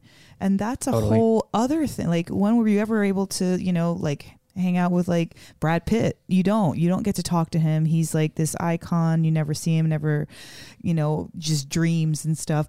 But then all of a sudden we can reach out to somebody like yourself who has, I just want to say this on a personal note. Thank you for what you did personally, because you have really helped Aaron. Well, of course, the food, the baking, all that stuff. But like, you just helped to give him another outlet and to fall in love with cooking. And he's always been interested in it, but not like seriously. But once he saw you and the things that you were doing and the content, it just changed. It changed a lot around here. It upped the game, man. It really did up the game. Oh, wow. And well, I appreciate that a lot, because you're just doing your thing. Like you said, you like, okay, I'm going to do YouTube channel. Had nothing to do with Aaron or trying to help anybody. You're trying to help yourself. Like, you're figuring it out. But, one of my things is that I'm always so grateful, and we interview a lot of musicians, and just the gratitude for doing your craft openly to allow people to be blessed by it. So that's really what it is. And so thank you for that. Honestly, Brian, like, that is the best. Yeah. Well, I mean, thank you guys for watching. And I like, as a creator, like whether it's a podcast or YouTube channel or whatever, like I just take inspiration from all those people too, as well. That like, I see that they're doing something that I find interesting, and they're making a living doing it, or a part-time living or whatever. And that, that inspires me to up my game, try harder, try to make content that's more engaging, that more people will like or be interested in. And yeah, it's just a cool journey to be on. And I'm glad you guys are using the recipes. That's really important to me. There's a lot of YouTube creators that aren't interested in that. They just kind of want to make entertainment content. Yeah. Nothing against that. That's great. I watch YouTube for entertainment as well. Totally. I'm more interested in the hybrid for my style. Because I don't think I'm entertaining enough to just not teach Put somebody something something as well. But I mean, I like some of the bigger food creators definitely would even say like they're not super interested in people cooking their recipes. It's just like they want to, purely dazzle them. Wow. I see. Okay. Well, I know several people. I have several friends and stuff that they don't know how to cook. They don't want to know how to cook, but they spend so much time watching cooking shows. What the fuck? It's like watching reality shows, like the Kardashians they just love watching it and going ooh and ah, and then they'll go out to a restaurant to seek that out, which that's awesome. Well, when you can go to restaurants. But I don't quite understand that because we're a house full of cooks. We all have our own things we like to cook. We enjoy cooking. Yeah. We each have a cooking night. There's their son and their nephew, so there's 5 of us. Each of us have a night, so 5 days out of the week it's covered for who's cooking dinner. And then there's the 2 kind of do it yourself nights and stuff. But no, your recipes, and for me and Aaron a couple of times. Like right now, I want to do your chili one. After watching the chili video, Aaron's like, "Well, I was going to do it." And it's like, well, I want to do that one. You did the other one. Why don't you do the ziti? And there's like kind of those conversations, and then we just say it's like, well, that like especially the chili one, it's a little more involved. Where it's like, well, why don't we do that together? Yeah. Oh wow, yeah, that's awesome. Brian, man, on the heels of what Mel said, like for me. I work a day job. I produce a podcast that's actually seeing success. That's crazy. So that's 2 jobs. And then I have a family. And then throw a pandemic in there. And not to mention we're a live music podcast and there's no live music happening.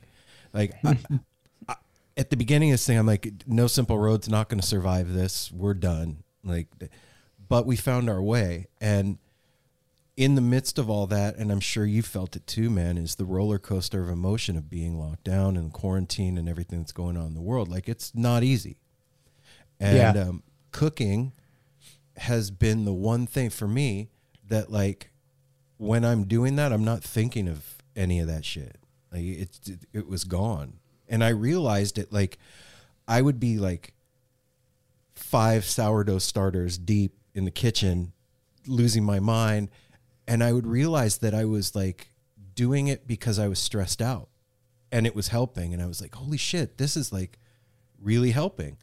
And at that point, like when I figured that out, I was like, okay, I'm going to take this up a notch. Like if I'm going to do this, I'm not just going to half-ass it. I'm going to do it right. And that's when I found your channel. And I was like, holy shit, this guy's funny. And he explains why for a lot of the stuff that I never understood. I just kind of did it because the recipe said do it and didn't know. And it did something for our house. Yeah, in a weird way, man. Like it took made the everybody attention closer. off of the shitty parts that Aaron was talking about, the pandemic, being locked down, not being able to go out to eat, be with your friend, have coffee. Like it's fine for a few months, 3 months, 4 months, 5 months. Then we get freaking ants in our pants and it becomes too much. Yeah. And so Aaron's a super busybody. Like he has enough work to keep all of us busy for the next 3 months. But he still needed his own personal time, and that's what your channel brought him, like his own personal think time without task-oriented.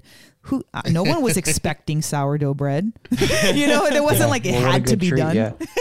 But it was, and so that's, I guess YouTube and on its content creators really have changed what we're able to do. You know what I mean? Like we're able to see what we're able to think of. Like you mentioned earlier, it was just like NBC, CBS, Fox. You can watch this, that, or that. You're going to see what the man tells you to see. Yeah, but with the, like you said, super niche. Like, okay, now I can go sit there and, watch this I don't know, ayahuasca retreat, from the comfort of my home. Like, it's amazing what's happening. Yeah, I mean, and it's very interesting how successful people can be with it too. Like my wife was watching today, we're like planning a trip maybe at the end of the year to go to Asia, and she's watching many videos of a guy reviewing convenience store foods in Tokyo, and he has like millions of subscribers. Whoa. And it's like, that's the whole channel. And it's like, if you would have told somebody that 12 years ago, you'd have been like, that truly is the future. Like, we're pitching that channel to the network. You'd be laughed out of the boardroom. Get out of here. But I mean, like, somebody who is into technology would be like, yeah, that's totally where this could go. Like the potential is there. And there's no rhyme or reason, you're connecting right? audiences and creators, and it's just amazing. Yeah. Okay, so I have to ask, man, like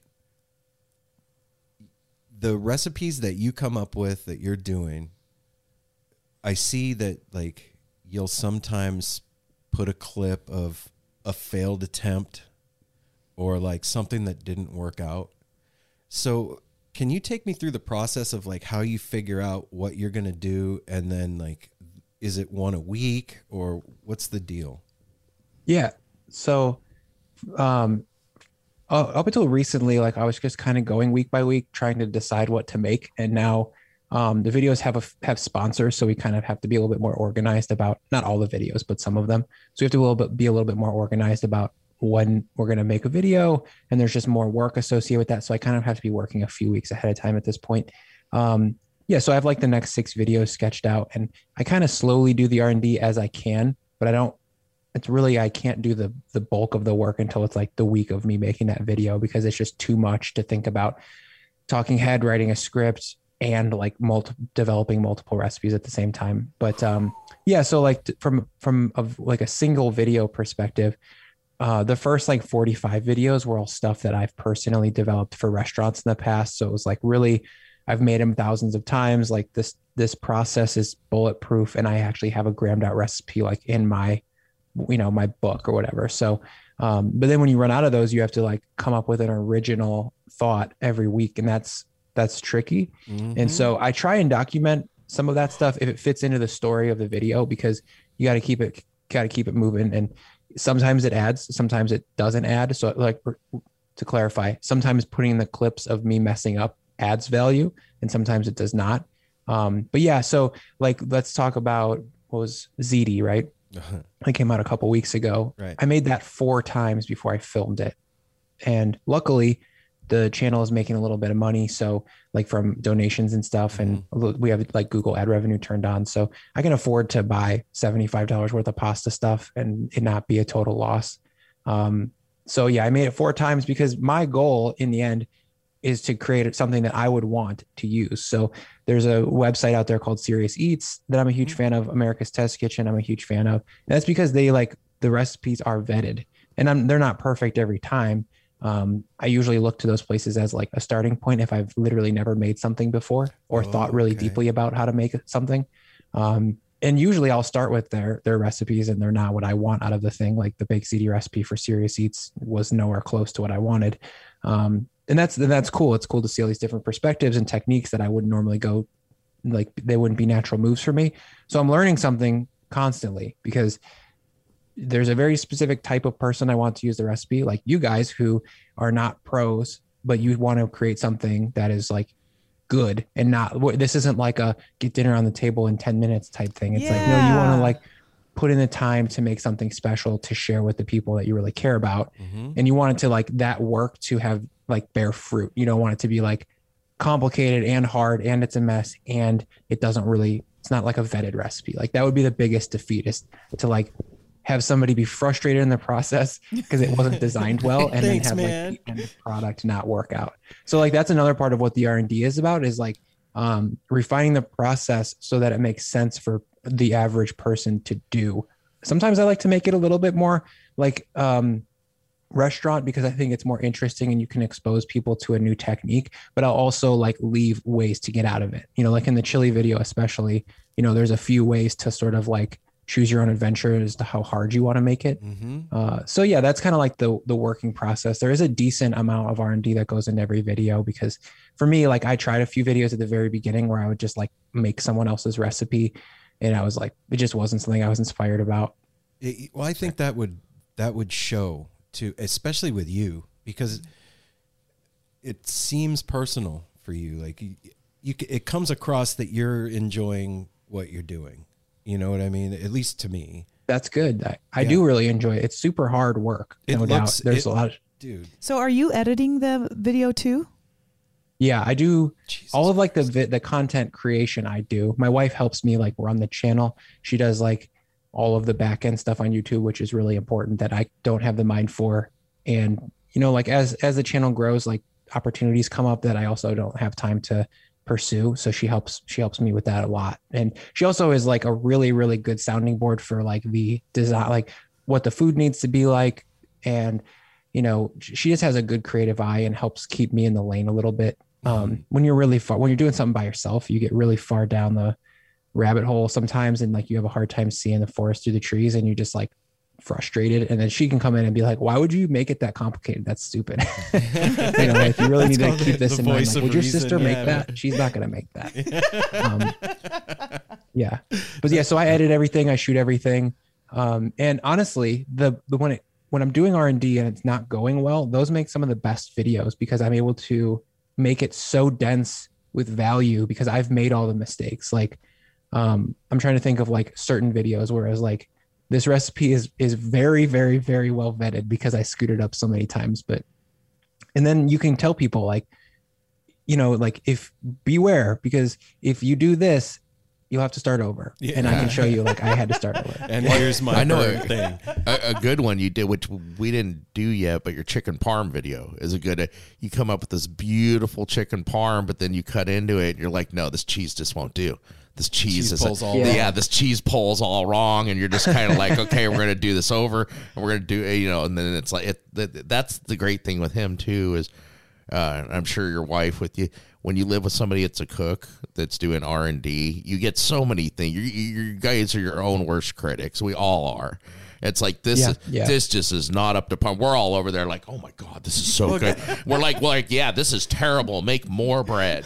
Well, that happened with the apple fritters. Yes. Oh, good. You guys went for that one. He Awesome. went for that, and the immediate problem that I saw was the apples weren't all the same. They weren't cut small. Weren't cut small enough, and they were all different sizes. So when you went to roll it, it was completely uneven, and there wasn't enough dough in between. But when you fry apples, come on, dough. It's not going to be bad. It was a pile, it was a pile of goodness, is what it was. Yeah, I'm gonna try that again. one took quite a few tries as well. And you know what's so funny is that like an apple fritter by design is like a waste product. They just mush it together, and you know, like the good apple fritters are like made the way I showed in the video, where they're like making it special. But in most donut shops, they just like take the scraps or the donuts and like raw apples and just smush them together and fry that shit. There you go. Yeah, it's a trip to like. Also, another aspect of this whole thing. For me, I'm doing R&D during the week because I have a night, right, that I got to cook for everybody in the house. And I've cooked the 10 things I know how to do really well a million times. They don't want to ever see that stuff again. So now I need to come up with ideas. And from that thing being on the screen for a week and then pulling it into reality is a lot of fun, man, on our end. You know what I mean? I mean, that's incredibly fun for me to hear. Like, again, it's amazing that people are using the recipes in a real way. Like that's super dope. I love that. Heck yeah. Yeah, man. It's so. What do you do with all the food? Good that's question. $75 worth of mistakes. What do you do? Never gonna eat ziti again. Yeah, it's a combination of wasting it and giving as much of it away as I can. Yeah. You know, unfortunately, I freeze a lot of stuff too. But like, my wife is gluten free, so like I can't. With the ziti especially, like I made 4 pans of ziti, and then I made 5 pans of ziti, which is a lot of food. That's I mean, a lot. that pan of ziti is like 5 pounds, you know. So I gave my neighbor on one side a whole pan, I gave another one away, and then at a certain point it's in the fridge for 8 days and you're just like, okay, exactly. I have to move on. Yeah. Unfortunately. So what started the cooking bug for you, man? It's funny you asked, because it comes down to me to like a singular moment, and I think it's pretty rare that stuff like that happens in life, you know. But I was like, went to college for recording. Went to Columbia College in Chicago to become a recording engineer, and was doing that like professionally for a very brief period of time. I worked at a recording studio, and Chicago just isn't the place to do that. Unfortunately, there isn't a very strong music business there, and I was just didn't have my life figured out at all. I was like 21 and was just really doing what I wanted to do, which was just play music and record music. And there was no real plan to make it into a career, or well, like in a real way. You know what I mean? Yeah, it's like your mom asks, like, "What you're really going to college for to be a recording engineer? Are you gonna be able to get a job?" And you're like, "Totally. Heck yeah. Yeah. Quit. Stop asking. Yeah. I'm going to show you. And that didn't really work out, of course. And then, so I was working as a bank teller. I got a, great opportunity to work for this great bank. My aunt got me this job, and it just was like, not for me, like all good for people who work in retail banking like that, but it just was like, not for me. And so I went to a restaurant with the owner of that recording studio that I had previously worked at. He was a close friend, and he took me to this restaurant where his girlfriend was the manager. It's called Avec. It's in Chicago, and it's this not French. It's really more of like a Basque, like Northern Spanish, Southern French, like Mediterranean style wine bar. And just the least, it was so cool. This shotgun restaurant, maybe 65 seats. And at the time, like, I didn't know anything about food at all. I was like 21, and my favorite thing to eat was like chicken nuggets still, you know what I mean? And it's just like you go and all of a sudden this is a grown-up restaurant. There's these dope European spicy wines. Everyone who works there is like cool and smart. And the guys on the line, like, it was 3 stations in the restaurant. It's like 65 seats, shotgun, and like the guys are cooking in the restaurant on the side. Like the kitchen is the side of the restaurant. Oh shit. Okay. It's a wood-fired oven too, like a 2-bay wood fire. Like 2 of the 3 stations are wood-fired oven stations, and they're cooking whole fish and like roasted dates and like all kinds of cool shit. And like they were just the coolest motherfuckers on earth. I thought like these guys looked so in control of this chaos. And this is before I knew about Anthony Bourdain or anything like that. And I was just like, oh, like these guys are like in a band, like that's what it looked like, like they're young guys just doing something hard and fun that requires skill. And it was sick. I was like, dude, I got to do this. So like right away, I found a place that I thought I had a scheme. I was like, okay, I really want to do this. I got to make money. So I went to this Michelin starred restaurant that I knew of that was not too far from my house. At least I could get a bus there from my house. I was living in Chicago at the time. And I went to them and I was like, hey, can I like apply for this busboy job? But also, if I work for you as a busboy for whatever, like, can I also work in your kitchen for free? And they were like, yeah, totally. Yeah, dummy. Yeah, totally, dude. Can I offer you free work? Yeah. But in Chicago, the culinary industry is super competitive. And even just getting work for free in a restaurant, especially one at that level, like at the Michelin star level, is super not guaranteed at all. You're in the way more than anything. So anyways, I showed up busboyed for a couple weeks, and then they were like, okay, cool. You're not a psycho. You can come in the kitchen. I did that for like 6 to 8 months, where I worked 3 days a week as a busboy, like Friday, Saturday, Sunday, and a double on Sunday. And then Tuesday through Thursday, I was up in the kitchen. And then I like leveraged that guy's name on my resume to like work at a restaurant that I wanted, like a better restaurant. Like that was less, like that was not, the place I started was like old school, like culture, like lots of very negative, lots of yelling, lots of intimidation. It was like very respected and the food was great, but it was like not a fun place to be. And the chef was like not that nice. And so I moved on to a couple of other restaurants in Chicago, and it's just something that's been like from that point on. And I'm sure it's the same way with you guys with music. Like that became my new obsession. Like I was obsessed with music from like the ages of 14 to 21. And I still like am a huge fan of music, but that part of my brain where I was like creating music turned off and was completely replaced by cooking at that point. That's fucking dope. That's really cool. I want to ask, What do you think it is about like the certain personalities, like you were saying, old school and kind of like the yelling? Like, we're originally from Vegas. We live in Portland, and for years and years, almost my entire career while I was in Vegas, I worked in hotels, casinos, and in Vegas they've got, you know, 5-star restaurant, all kinds of stuff, you know. And right around the time where, you know, dinner time would start happening, the chefs start coming in, everything, and it was such. It was super exciting. It was great, but it was always like that kind of attitude, that certain kind of like demeanor. What do you think it is about that? Like, you know, if you see a celebrity, I guess you can kind of understand why, you know, they've got all these fans, all this fanfare. What is it about chefs that breed that kind of behavior? It's good. It's a good question. If I had to guess, like where it stems from a little bit is like running a service in a busy restaurant and having it be consistent and good and well respected is an incredibly difficult thing to do.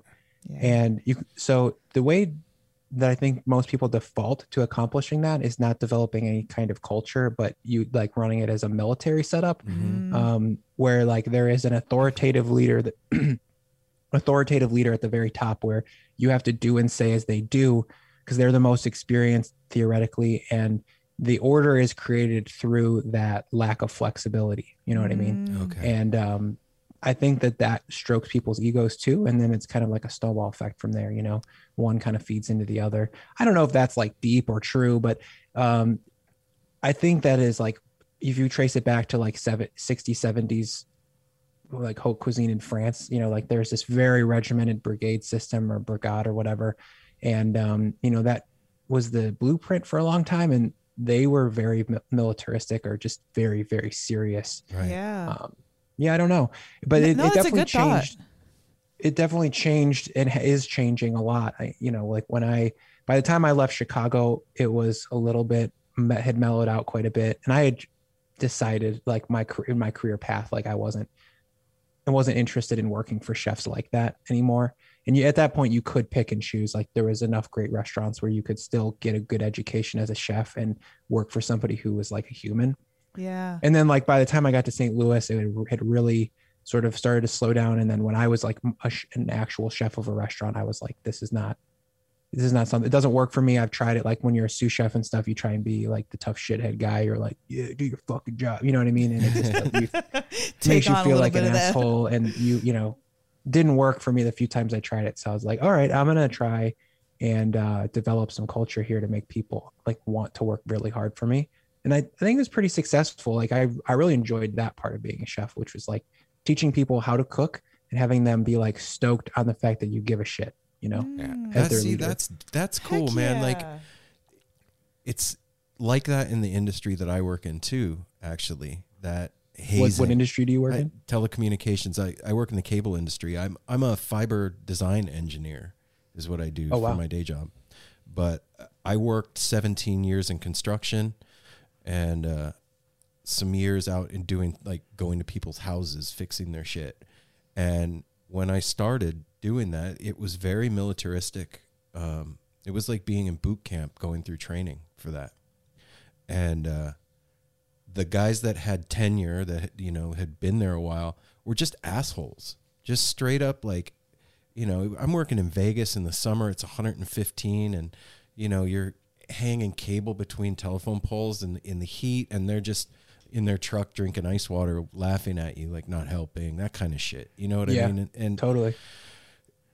Really, I mean, I've had almost the exact same experience in a kitchen where like you're going down on prep, service is an hour and a half away, and you got something on the stove and it's burning, and the guy, like the cook right next to you, is like, pussy, your shit's burning. You know what I mean? Like, see, fuck yeah, that. instead of helping. Yeah, like I mean, I'm not saying that's the way it always is, but like at the time when I first started, it was kind of like the last gasp of that, like at least in Chicago where I was at, it was like the last gasp of that like super competitive, like just really not fun environment. I don't know how I stuck through it, honestly, because I had never had a taste for it. Yeah, well, working in a restaurant. I quit cooking a long time. I mean, I ruined it for myself at a young age by having to get jobs. And my last job in a kitchen was Chili's, like back in the 90s. You know, working as a line cook, stuff like that. You're just doing the processed food and but we worked together with Charlie's Lakeside. Oh, Was yeah. one of the best jobs I had as a cook because it was kind of a party house. It was all about what the coin drop was for the bar there. It was kind of an upscale at a nice kind of country club community, and steaks and surf and turf, basically stuff like that, and had a great time. But it working in a kitchen teaches you organization and how like that job did. We learned to work well. You learn to work in a tight kitchen with people and know where everything is, and you learn what hard work is, whether you're front of the house, back of the house, bustle. It's a tough industry. Yeah, it is. And it's a tough industry to make it, like you were saying earlier, to make a restaurant work and be successful is extremely difficult. Totally. Yeah. And, like the type of restaurant you're talking about is like, can be a very, very great job for a lot of people. It's work that has tons of dignity in it. You work hard, you feel good.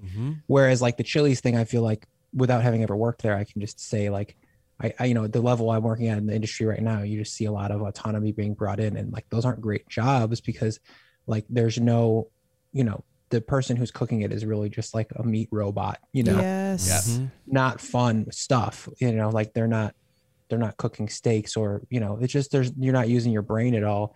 And, that's just not, there's not a lot of dignity in that. There's no love in that food either, man. I want to ask, this is like a, maybe a hard question to answer, but if you could revolutionize like the fast food industry to bring a little bit more of what you're talking about into it, how would you go about that, being the chef of a restaurant once upon a time?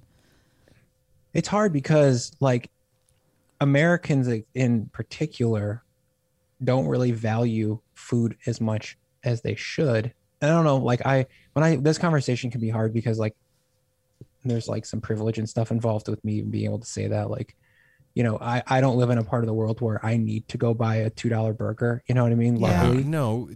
Well, we're meeting each other where we're at. How about that? You know what I mean? Sorry, say that again. I said, we're just meeting each other where we're at. We don't need to worry about that right now. Yeah. It's like, because to make good food, it's very expensive, even simple food. If I wanted to make you a very good ham and cheese, like it would still take my time and attention to do that. And a lot of training would have to, like I have lots of training to make,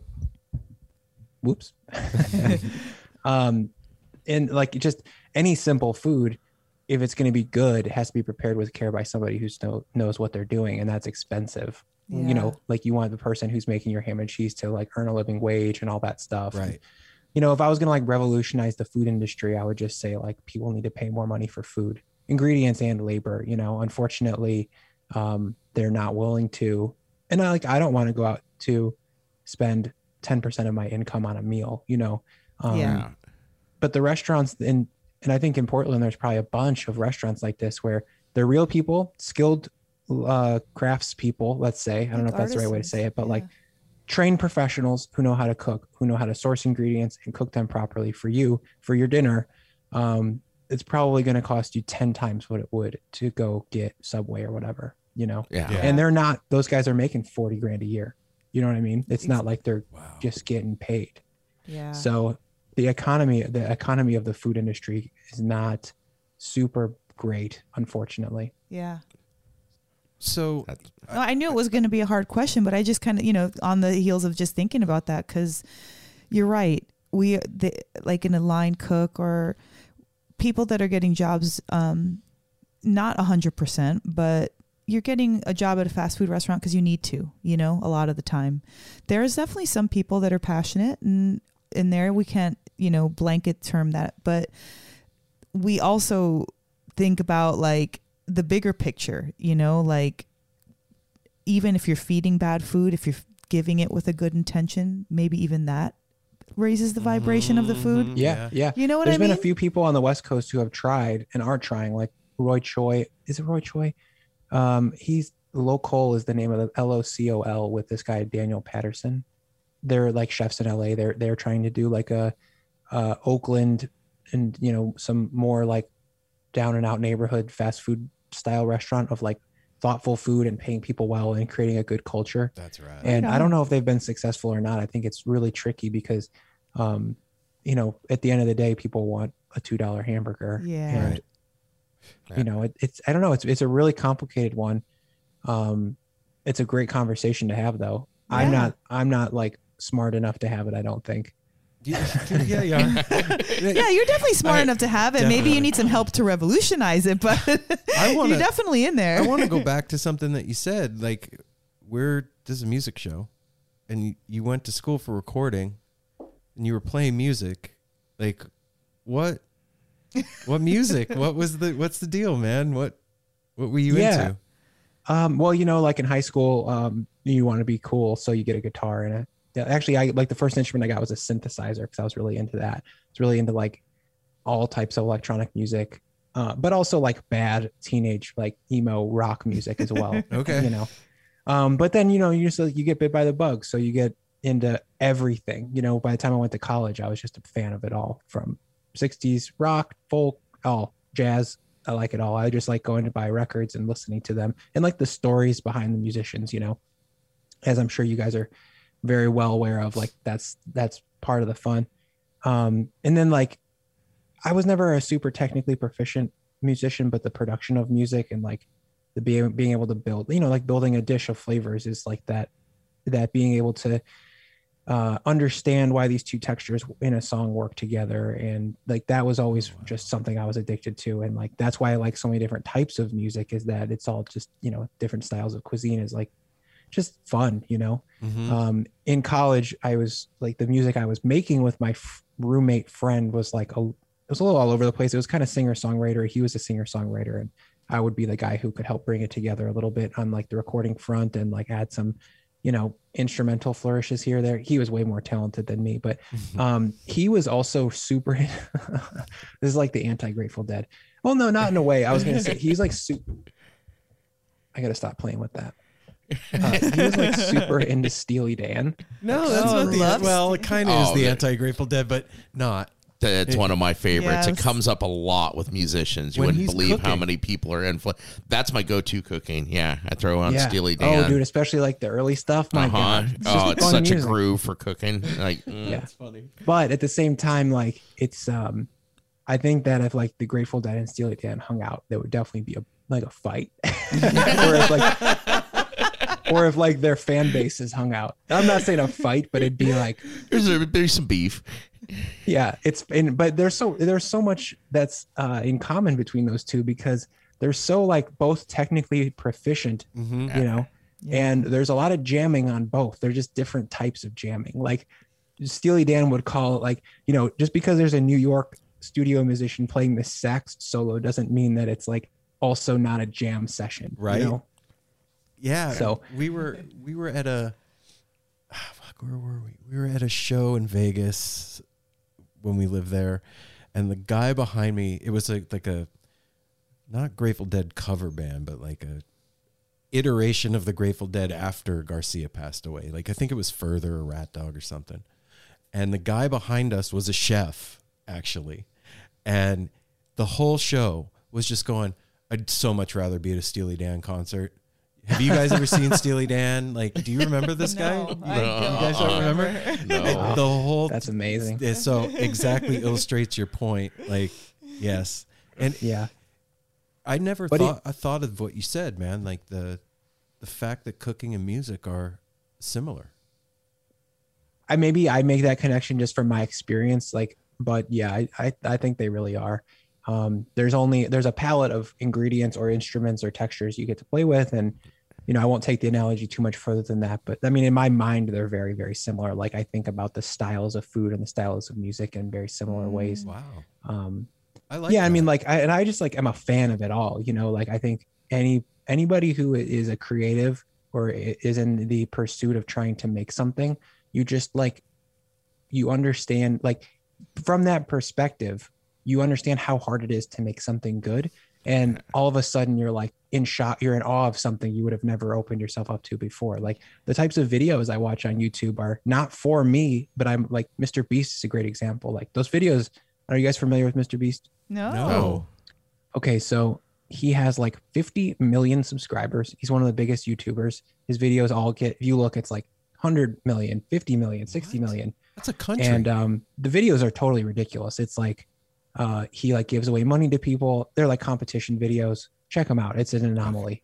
You're like, Did you write that I down? could go on and on about Mr. Beast. I have some really interesting thoughts, interesting thoughts about it. But the content isn't for me. I'm like a 33-year-old guy who is serious about food. But they're like, these are made for like 18-year-old boys, basically. Okay. And he's like, I'll give away this Corvette if you don't take your hand off of it for 24 hours, that kind of thing, you know? But I appreciate the craft of what he's doing at holding people's attention. Like they're incredibly well thought out videos. And I'm really inspired by just how into it he is, you know, like just like acid jazz or something is like not my favorite genre, but I get why people dig on it, or like really, really niche electronic stuff. Like, is it the most pleasant to listen to in the world? No, but do I get what people like about it? And am I inspired by that as well? Like, yeah, fuck yeah, you know? Yeah. Have you always been like that, or is that something that came with age? Because I know for myself, I was not open-minded like that. If it didn't fit in my lane or my box for a very long time, I was like, fuck, that's bullshit. And and now getting older, I feel much the same way that you do about things after starting the podcast. And like you said, realizing how hard all of this is. But I don't know what, I mean, yeah, I think that it comes with age for sure. You know, when you're 20, you're like, the music I like is good music, and everything else is stupid, you know? Yeah. You know, and like when you're in high school, it's especially that way. It's like, all right, well, I've got a list of about 150 bands right here that know what's going on, and everybody else who's ever made music ever is a shithead and they don't know what they're doing, you know? You know, and it's funny how like year over year a band falls off. They're like, oh yeah, no, fuck them, they suck. And then a new one comes on. Like, all of a sudden, like the Talking Heads have it figured out. Okay, cool. And yeah, I don't know. You just like, I think that being a creative part really, like, at least from in my experience, makes like it opens up the whole world, and you're just like, oh, cool. Like anyone who tries legitimately, I think I'm interested, you know? Yeah. And I wonder too, like at the beginning of our conversation, you know, I brought up the difficulty of the pandemic, and that's like so cliche at this point and stage in the game. But for you, man, do you feel like maybe it was a blessing that this happened? Yeah, I've had this conversation a few times, and I do. You know, it's like hard to say that because there's a bunch of people who have had a hard time. Mm-hmm. But for me, I would have never taken this step, and I'm really, really grateful that I did, because it leverages like a certain drive that I have and a certain set of skills that I have together to do something that I find really compelling, and like try and reach for some like bigger life goal type stuff. And it's just like, I'm the type of person who has to have a challenge, and YouTube is like an incredibly difficult thing to solve. So yeah, for real, I feel really, really lucky though that I got what I did out of it. Yeah. One of my clients said she was leaving the other day, and her and Aaron were talking, and she just says, I love COVID. COVID has been so great. Wow. Do you remember that? Yes, I do. It has It's a funny way to put it. Yeah. When you just hear that word, you're like, what? You What love is wrong with COVID? you? What the What's hell's, wrong with you? yeah. People have died, whose life has stopped. But then she was like, think about all the families that have reacquainted themselves with each other. Think about all the meals cooked at home that weren't being cooked before. Think about all the parents that have gotten to help their children with their homework that never saw them because they were out at their work too. And like, you know, all we have is our own perspective at the end of the day. I was just going to say that. And that's what I realized, like, as far as like meeting people where they're at, when we're asking you questions, we get it. It's your life. That's what we want to know about your life. Like, there's other people that are having a hard time it's been hard for everybody in, you know, an assortment of ways, but our perspective is so important to keep up, because when someone asks you about it and you have this fantastic perspective, it really can shed some light on something that you weren't seeing yourself. So her whole I love COVID speech, once she kind of aired out what it was that she was appreciative of, it was like, wow, I never thought about it. Because I was ready to throat punch. I never thought that before. Yeah. Well, I mean, it's honestly though, like the world would have never had this hard reset. And there's certain things that are going to change permanently that I think are great. Like people are going to be able to work from home. Like that's going to be a permanent thing. And, barring some long-term financial consequences, I think, and who knows how that'll play out. Maybe everything will be totally fine. I really hope that's the case. I'm not like an alarmist or anything, but the main thing is that like the world would have never, ever like collectively changed that much that fast. Yeah. And that's pretty cool. And for me, the pandemic has like eliminated options of what I could be doing. So it like provides me with that much more focus to do this stuff, because making these videos is a ton of work. And that's not a complaint. It's just a fact of like, I have to work 40 hours a week to make one good video, Wow. And if I could like go hang out with friends or be, just in general out in the world way more, that I don't know that I would have developed the routine to be able to do it. Because it's like a long process of building up the skills to just, if I didn't have no work at the beginning, I wouldn't have been able to do it. And then if I didn't have less work when I went back to work, I wouldn't have been able to do it. So it's like this ramping up process to get where I'm at now, like running full speed, So when things open up again, are you in a position to be able to manage what it takes to keep it going? Yeah, I think so. My job is pretty steady state right now. Like it's pretty much back to normal, which is good. There's busy weeks where it's like makes it real hard. And like, I think anybody who is doing YouTube and a full-time job will attest that like, there's just certain days where you're like, how bad do I want this? And I want it really bad. So keep doing it. And my wife is like incredibly supportive. Like if I've had a really, really long day, but I still have to like shoot for 5 hours after that long day, she's like there for the whole time, like she's not necessarily like helping me move the camera around and stuff, but she's like, do you need me to make dinner? Do you need me to, she'll do like all the dishes from the shoot, help me set it up, break it down, that kind of thing. That's a lot.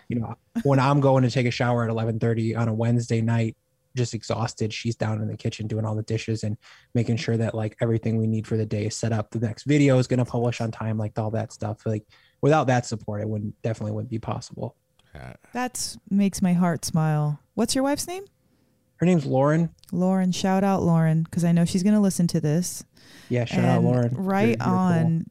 To have a partner like that, it's invaluable. I mean, how long have you been married?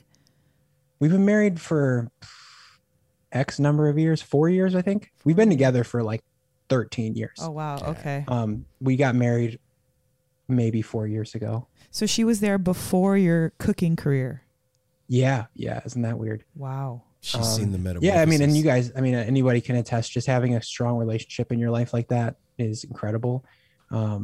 Makes so much more stuff possible. And like going back to the pandemic, I just feel like some of the people I empathize with the most, or feel like, I guess empathy is the right word. Like if you didn't have somebody in your life that you could coexist with in a way like I have, I would have been a really, really hard year. Like what if you had a shitty roommate or you were alone?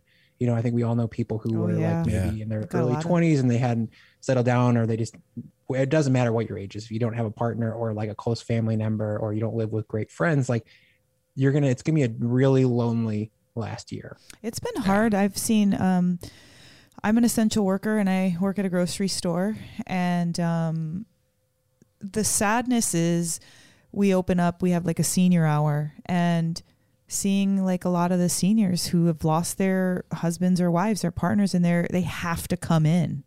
Like who else is going to get their stuff? Because everybody's social distancing and has to quarantine. Mm-hmm. And so you're seeing these people, it's the saddest thing in the world. Like that's really like the sadness of the pandemic that I've seen the most, is people that are lonely, that can't have people reach out because of that. But that's the awesome thing about creating content right now, is that even... What is a city without its music? The legacy of the New York Philharmonic is incredible. Nearly 2 centuries of history. That's a lot of music and a lot of stories. I was sitting on stage for the very first time thinking, I can't quite believe this is happening. Join me, Jamie Bernstein, as we explore the history of the New York Philharmonic. It's the NY Phil story made in New York, a podcast about a city, its people, and their orchestra. Listen wherever you get podcasts. Being able to sit down and listen to a conversation or watch somebody make some ziti where all the noodles go in the same fucking direction, which you're nuts. And, I haven't seen that one. I'm kind of excited. Like that, and I'm going to do that, by the way. That really is special for people right now, man. Yeah. Like it makes you feel like you're with somebody. And all the hard work that you're talking about, like it makes that hard work so much, even it was already worth it, but it makes it so much more worth it to know that like in this time where people are feeling that disconnect and that struggle of loneliness, that like, if in some way I can give back a little bit to that, okay. I'm staying up late to edit. Fuck it. Like, yeah, I mean, absolutely. For me, my sister, she makes every video or every recipe. She watches every video. She's been like incredibly supportive. Her and her husband both like, I mean, they're benefiting from eating tons of pizza and stuff, but they're putting in the work. They're doing every single recipe. And she's kind of like the avatar of like who I would consider as like the ideal, who's just a regular cook. Like you guys really enjoy the process of cooking. You're willing to put in a little bit of extra work because you know that like the end result and the experience you're going to have doing it and eating it with the people that you care about is going to be worth it. Like just thinking about her, because I've kind of lived the channel through her and how I know she's legitimately stoked when a new video comes out. And, it definitely, like you said, gives the fuel to like sort of push a little bit. And I, like for me, just to know that X number of people out there are looking forward to the content just in general, whether they're going to make it or not. That's also a huge driver. Cause like, just, I don't know, on a like a personal level, you're just like, okay, like if they're stoked on it, it must be real. It must be something worth doing. Dude, we've had that moment. We've like, we've had that. Like people writing in saying, I listened to such and such episode and I had to pull my car over to the side of the road. I was crying. I realized I've been, haven't been doing what I needed to do. Or, I've listened to you guys every day for the past year and you've been with me through a divorce and my kids moving out and just like, wow, that kind of stuff. Like, what? We're just here. But at the same time, I get it because I'm a consumer of content as well. And I have those shows where I connect too. Like I wouldn't be doing this without I don't know if you know who he is, Duncan Trussell. Yeah. Without the Duncan Trussell Family Hour, I don't know if I would be doing this. So really, so he was like the creator that inspired you to maybe give it a try. Listening to him made me say, I'm crazy too. And this guy is like narrating the voice in my head. And if he can do this, I think I can do it. That's awesome. Man. Yeah. That's really cool. I gotta. You never know who you're gonna. I just chuckled a second ago when he was telling that because you never know who you're gonna reach and who's watching your stuff. Earlier this morning, we went to go pick up a couple sandwiches, a little restaurant up here, and here two grown ass men, around 50 years old, and we're sitting in the car waiting for 10 minutes for the food to be ready, and we're watching your cinnamon roll video. just both like Aaron's holding the phone, and I'm leaning over, and we're both just like, oh shit. Oh, dude, look at that. And I just like, at one point, there's a lot of people waiting we were going to go eat there, but it was packed. So we ordered to go. But all those people up there, I kind of wonder, like, if they're looking over, they just see these two dudes looking like they probably thought we were watching something nasty because we're just like, ooh, damn, look at that. Yeah, put it. But now he's like, when it ended, he goes, I'm gonna have to make these soon, right? I understand. I'm gonna have to make these. It's gonna be a problem for me if I don't try this recipe soon. There's definitely a point where you're like, oh my God, I'm playing with live ammo here. When like you post a video and then like within 5 hours, there's like 10 people on Instagram who've already mixed the dough. And you're like, oh shit. Yeah. So it's pretty cool, I gotta say. But also at the same time, like growing like the channel has, like that audience grew 10 times in 3 weeks. So, and hopefully that continues to happen. But at the same time, like your perspective shifts just a little bit and is like, oh my God, like before it was like, okay, everyone I know, and then like 1 or 2 people they know. And now it's like way more than that. It's like a football stadium full of people watching the videos, That just gives a little bit more gravity. You want to make sure that it's like good and vetted, and like you're not recommending something to someone that would like totally waste their day, or like worse, like burn down their house. You know? Yeah, dude.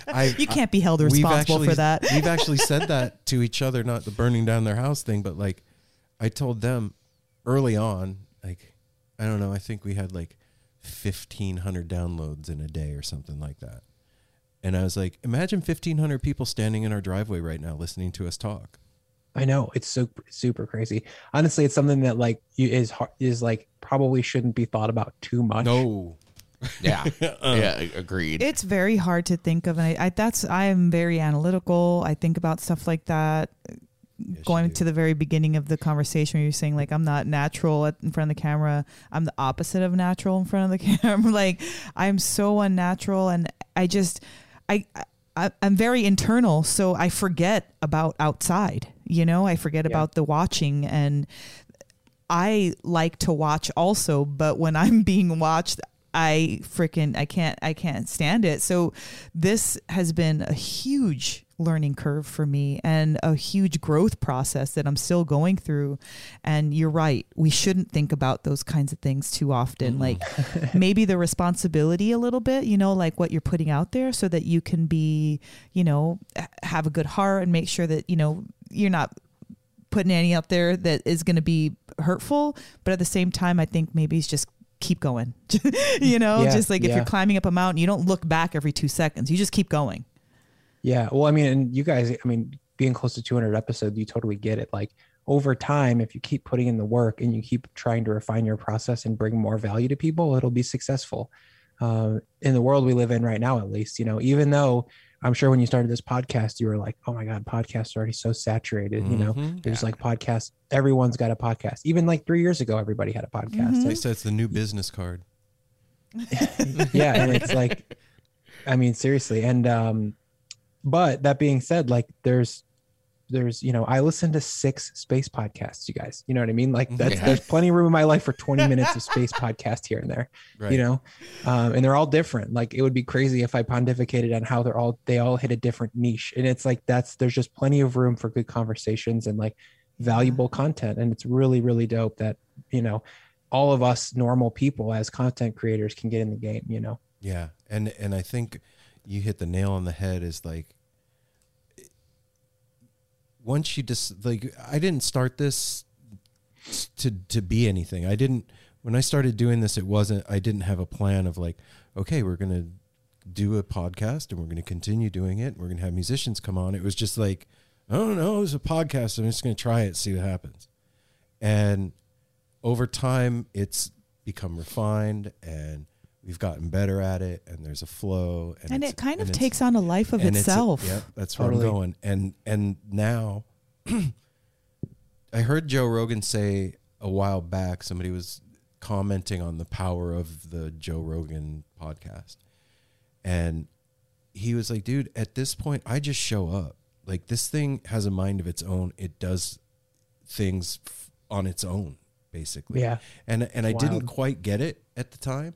And obviously where we're at and where he's at is vastly different. But like, I do understand what he means. Like you've put the time into something and that it's a perpetual motion machine. If you're putting your creativity, will, intention, and love into something, after a while, it starts to come to life. And you've seen it with your channel in 3 weeks. Like that's perfect analogy of springtime and like a million other crazy fucking things, but it really is the harvest of your time, talent, creativity, and energy. And well, think about this too. If you're a creator, content or otherwise, you're a parent. Oh shit, yeah. You're a parent of something, and when a baby is, 6 months, it doesn't care about a bike. It doesn't need money for lunch. You're taking care of it. And then as it grows, needs your time right? Yeah. As it grows, it needs more things. It has friends call. That has nothing to do with you. However, you were the one who created this. And so that's how I see what's happening. I was very kind of like on the wings and kind of sitting back when this podcast first started. It was kind of Aaron's thing and Apple's thing because it was about the dead and they were kind of into that. And I was like, okay, great. I'm just here like as a sidekick. And then, you know, people start saying, well, yeah, I like what Mel's saying. Well, hey, you know, that's like the mom. And hey, like, and it started to blow me away. And it really changed my perspective of what we are actually caretakers of. It's a being we've created. Yeah, I think that's a pretty good metaphor, honestly. Like at first there's really not a lot of like when, you know, I won't continue the metaphor because I'll probably ruin it. But at first you're right. It's just a ton of time and attention. And eventually, you know, that effort compounds into something that's real, and that you take a step back after a year and you're like, oh damn, like that's crazy. 71 videos or, you know, 200 episodes of a podcast. Like that's not nothing. You showed up every week. The thing that really compels me about podcasts in general though, is that like, I think it enriches, of course, the people who consume that content, they're enriched by it. They show up, they tune in. But like, I always think about Joe Rogan. I'm like, God, this guy gets to have so many great conversations with exceptional people every single day. And it's like, he is so much smarter than he would have been if he didn't do this.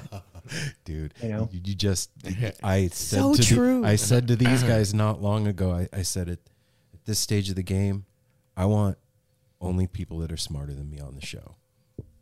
I do not want to be the smartest person in the room ever at this point. Like I want. So we have a huge pool to pull from. Yeah. No. The whole planet. couple dozen. Dude, couple dozen. anybody can know something that we don't. Yeah. And I always think about that too. Yeah, like everybody's got something to share and teach. And and these podcasts, like, you know, you can really test the waters of the, you know, the types of people you can bring on. Like, you know, Joe Rogan has everybody on. I hate to keep using him as an example, but you know, he has astrophysicists on, he has MMA fighters on, you know, and pop culture people, Elon Musk, like there's something to learn from all of them. And he's kind of like the mirror that you know, or at least he's like the common sounding board throughout the whole thing, you know? Yeah. It's amazing. Yep. I don't think that he would mind us keep bringing him up because he's done something so unique, so it's comfortable. It's comfortable to listen to Joe Rogan somehow. Like you can just put him on. Yeah, it's familiar. And like you said, from an astrophysicist to an MMA fighter, that's vastly different. But somehow or another, he stays the same in that, but brings out all these amazing things that you never would have known. Yeah.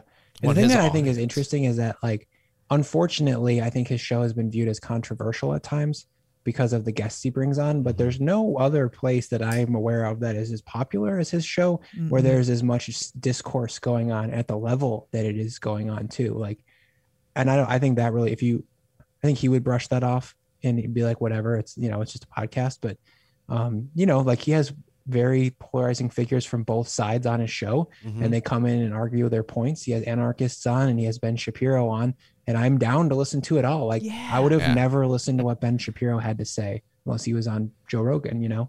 And now, like, I understand something about this conservatively religious person that I never would have before. And that's like really dope. Like for me, like in this divisive time where social media is like weaponized almost. Yes. Like having content like that is like the antidote. I think people, and so many people watch it. People who don't give a shit about politics are going to listen to the Jordan Peterson episode or whatever and just be like turned on to some ideas that, whether they're perfectly thought out ideas or not, like they're different than just what's on New York Times or whatever, you know? That's the beauty of discourse right there, is what you're talking about. And even if you don't agree, I've been saying this a lot lately, even if you don't agree, being able to have a conversation with somebody and like come away with some kind of understanding that you didn't have before is a skill that like we need to cultivate as human beings on this planet again. And the thing that you just said about weaponized social media, man, I could get us canceled on that one. So I'm just gonna shut up. So let me change. Oh wait, no, go ahead. If you're no, please go ahead. I was going to say, well, since we're going down that, because we got to be careful what we say nowadays. So I want to ask you, because this is something that Aaron's going to do soon, because he's the bread guy, dough guy. And I'll phrase it this way, not what is your favorite. What is your favorite pizza right now? Okay. I always come back to the thin crust, like the bar style, like cut into square style pizza. Because you can make that dough in like 3 hours. And usually, because I'm working on other videos, I don't really have the time to like sit down on a Thursday and mix dough for Sunday or whatever. So that one I like a lot. And what I like about it is that since Lauren's gluten-free, when you make gluten-free pizza, it's pretty much like a cracker, at best. Like you're not going to be able to make it like a regular pizza. So you're making like a shingle that you can, and then America's Test Kitchen has a pretty good gluten-free recipe for dough, and that's what I've been using. But we've been messing around with something kind of interesting and fun that I might do a video on in the future. But yeah, you can build like that style of pizza for her gluten-free. Like I would build it the same way as I would build like the thin crust pizza. So I don't have to because when it comes to pizza, as you guys have seen a lot of these videos, like the type of cheese you use, how much, the type of sauce you make for the pizza, like all that matters and is dictated by like what the dough is about, So yeah, I think the thin crust. I mean, what do you guys do? Do you guys? I want him to make. Well, and he said too. The first one is because I just never had the Detroit one. Yeah. And Aaron was like, "Oh, dude, that's a chore." He's all, "But I'm gonna do it. I'm gonna do it." But no, I think for me, there's some. I don't know if it was tartine bread or saltwater flour yeast. I don't remember which book, but he has a overnight dough recipe. The forkish one. Yeah, right. Yeah, that's like a tool. I consider that one like a tool. I use that for a lot of different things. Right. So I've made what you that made dough a couple of times now, amazing. and that is my absolute favorite. Like New York style, a little thicker. I like a big piece of crust on the back, and a nice bubble on the crust. And I'm simple, man. Like I want cheese and sauce. I don't fucking fancy it up. I want to taste pizza. I don't.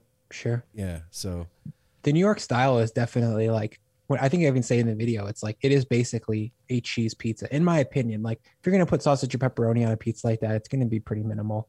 It's like if you get the cheese pizza part right, you're there, dude. I love that style of pizza so much, and I just got a baking steel, like a pizza steel. So I'm really excited to mess around with that because the stone I was using was like it would work really well for one pizza, but like most of the heat would be just discharged out of it like after the first one. So I'd have to like refire my oven for a little while, and that's just not like a pizza party environment where you have to like wait for the next pizza to cook.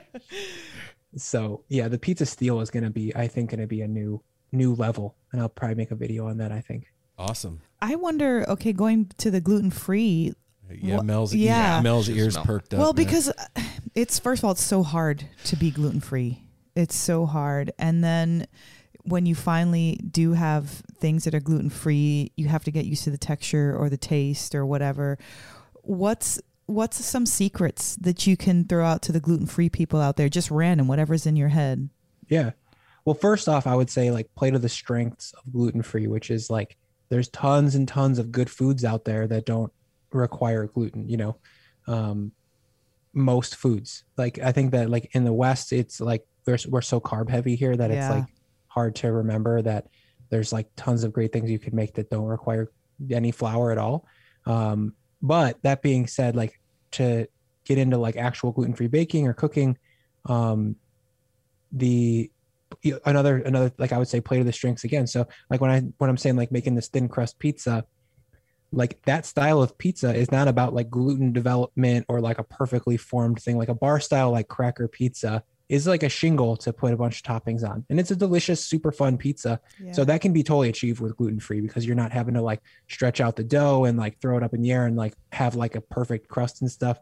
And like when it comes to pasta, you really got to vet the product. Like if you find something that you like and works for you, stock up on it, because that's like there's been billions spent on pasta that should just be thrown out. Like all the rice pastas out there, like brown rice quinoa pasta, like so rough. It's not even close. Like why? I mean, I see people making pasta salad with that stuff, and like, it just looks so gross.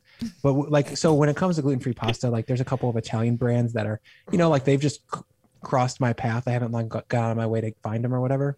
One is called Bio Nature. They're from Italy. And then I can't think of the other one. But anyways, if you find something you like, Okay. buy a bunch of it. It should have like at least 3 starches in it, like rice, potato, corn. If it's those 3, it usually eats like a regular pasta.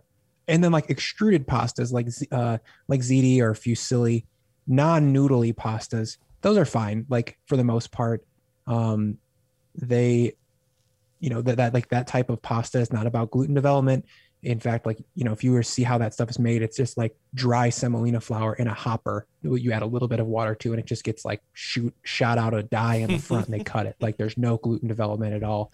All you're doing is basically just like compressing starch. So you could definitely, I would say if you can't find something great noodly, those brown rice, quinoa pastas, whatever, like if it's like a penne or something, you should be pretty fine. Okay. Yeah. It's been a extra added level of difficulty added to the video game of baking for me, is like learning gluten development and dough strength and all the stuff that I didn't know jack shit about a year ago. Now I do.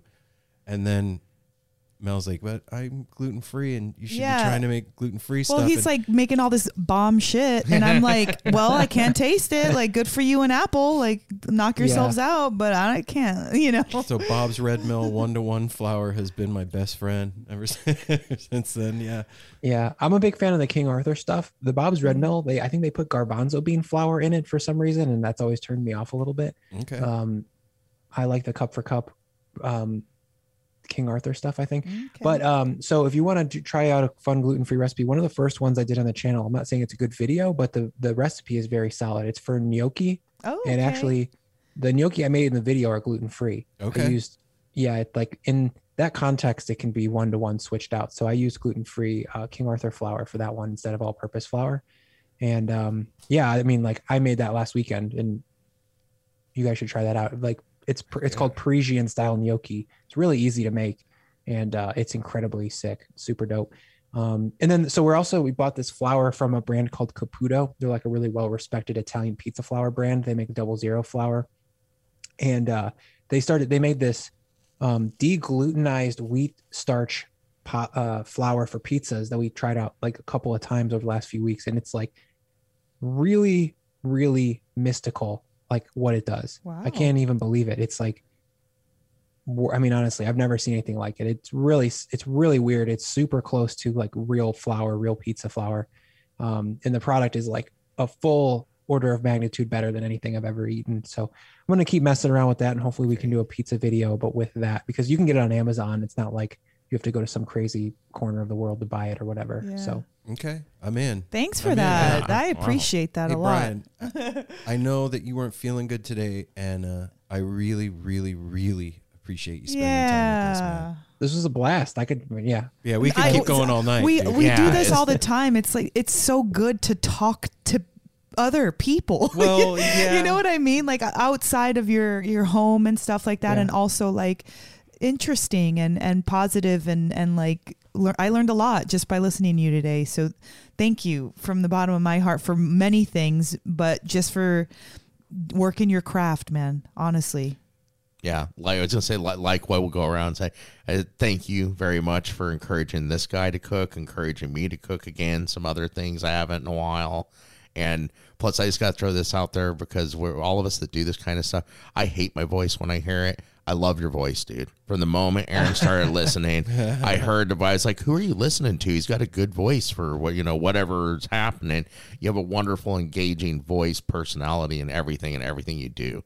And Thanks, I really admire when this that. comes out, I'll hear it and I'll be like, "Oh, dude." Yeah. It's hard to hear yourself and love it. It took me a long time to be able to sit and listen to an episode without being like, "Oh God." It's hard for me to watch my own videos. If it's like the video I just made, I'm very stoked on it. But if it's like 2 weeks old, I'll never watch it again. No shit.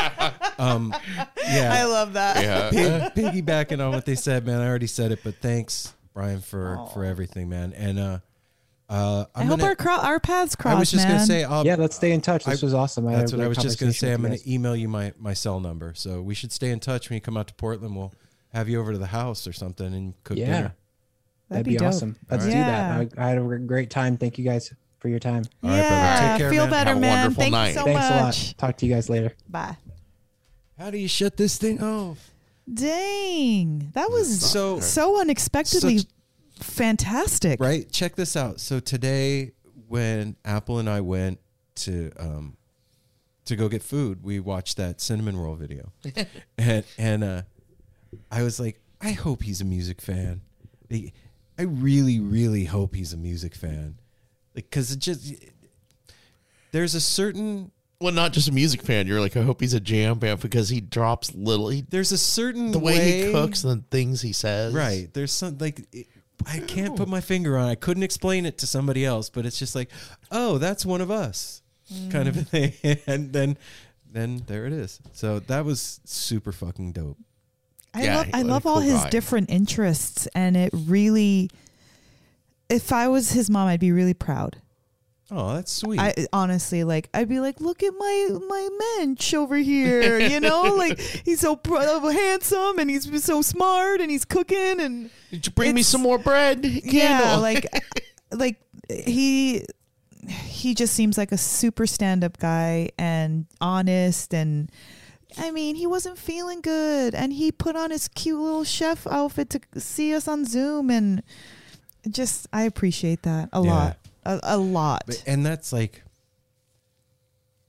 after meeting him, Brian is somebody that's down for his shit. Like, that guy's going to be up at 3:00 in the morning. Yeah. If he needs to be. He's not scared to work. He's showing up. Making his content it's great, happening like he for said. Brian.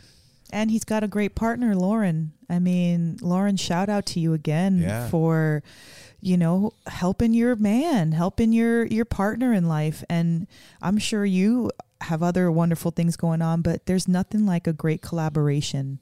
There's nothing like it. And there's nothing to me that shines like somebody like Brian, because we brought it up in there, like all these touted chefs of the world, Gordon Ramsay's and all these, they're angry people. It seems like half the time. That was like Gordon Ramsay's thing, as being a jerk. It's like screaming at people, and that's why he's such a hit with Hell's Kitchen and all that and stuff. I mean, I want to see somebody that comes at like Brian. Like, I mean, he comes at it from the beginning with like humor and love and life, and just enjoys it. It's kind of cool that he said that it's kind of like passing that, like that part is kind of like leaving the scene, the cooking scene, that being harsh kind of a way, because there's food is love. Well, I love how he goes, I tried that one time. I had a position and I tried to be an asshole, but it didn't work for me. You do that. No. Oh shit, we did an hour and a half with him. Yeah. And we could have still kept I going. know, He was happy to go. I know. I just knew he wasn't feeling good, and well, this was fun. Well, I think it made him feel, because he kind of pepped up during this and stuff, got the adrenaline going, probably having fun, and so this was fun having a cooking. What a trip! Our first cooking show one. When I reached out to him to be on the show, I was like, "Is this okay?" To myself. You know what I mean? Yes. Like, am I allowed to do this? Do people like food? And then, that's what I. And then I was like, wait a minute. No Simple Road is our show, so I could put whoever I want. We could interview Fred over there. Yeah, well, and who doesn't like food? And he actually said something in there that made me like, oh, okay.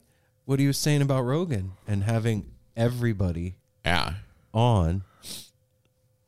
I mean, why the fuck not? What do we got to lose? And I think it's only like adding value and interest and good conversation to the people that listen to our show, the No Simple Road family. Preaching to the choir, babe. Yeah. All right, I'll shut up. I've always been open to whatever, down for whatever. Well, we have branched out lately. We have. I'm super. Yeah. If you haven't noticed, I said this 2020 and 2021, it's my most proudest work. Even though we've done bomb ass shit prior to that, this is my most proud work because I feel like I'm more part of the show because what we're doing, I'm into equally. Where before, a lot of the musicians that we had, it has nothing to do with whether they're good or not. I just wasn't into them. So it's hard for me to get excited about that. On another note, you are also more into the music than you used to. Absolutely. Mm-hmm. We started out where, I mean, I know you remember because we've been married for a long time, but what? Before That necessarily means he remembers. Before 2014, we did not go to concerts. Right. It didn't happen. We didn't if I went to a concert, I'd go with a friend because I'm going to like an R&B. We went to see. Let's hear it. He's gonna pull one out. We went and saw that one time. No, we did. We went and saw the Blue Man Group. That is not a concert. I'm joking. We saw Cirque du Soleil. Incubus. Okay, We went that and saw counts. Incubus. Gypsy Kings. We went and saw Gypsy Kings. So that wasn't okay. But it was Let me reframe the question. It was not an important part of our life. Being parents, working, that was a priority. Going to concerts was never a priority, nor was it such a part of our life that we couldn't live without it. Yep.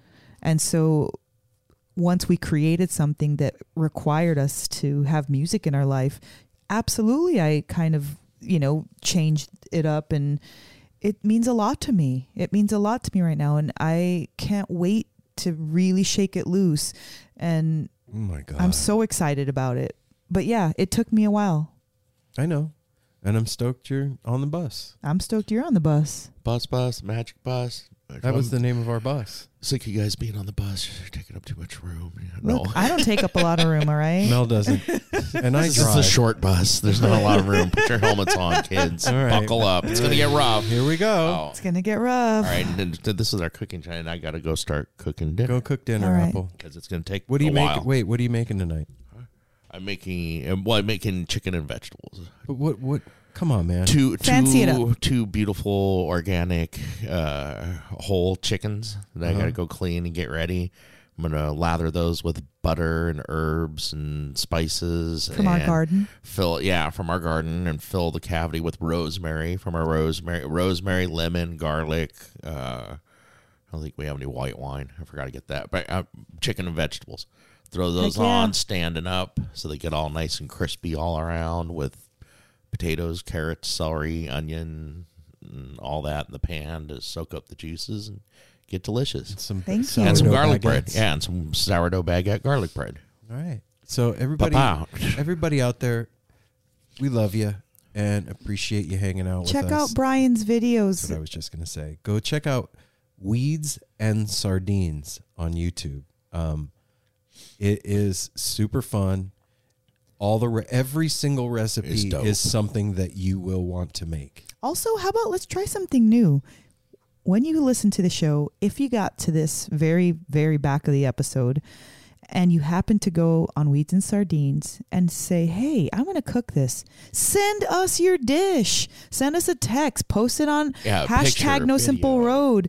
Send us an email with it. Tag us in the picture. Yeah, anything. But let's see if we can get a few little recipes from Weeds and Sardines out there on the No Simple Road platform.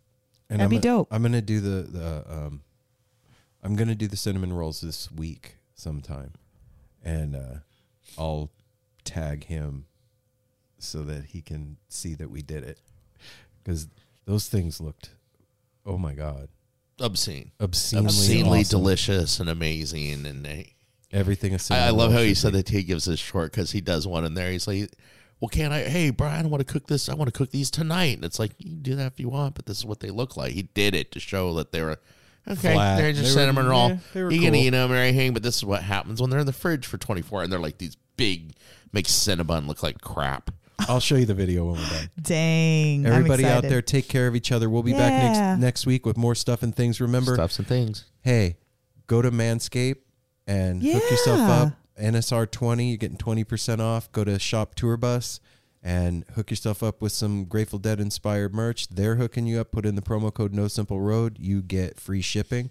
Go to Electric Fish Lights, put in the promo code NSR. You get NSR. 10% off. And if you go to sunsetlakecbd.com and you put in the promo code NSR20, you're going to get 20% off your CBD purchase. So, And if you come hang out at Define Premium Cannabis, I'll tend your bud and give you 10% off. dress Heck like yeah. a wizard on a skateboard with a squirrel tail and a helicopter hat. We got y'all covered. Right. So we love you. We'll see you next week.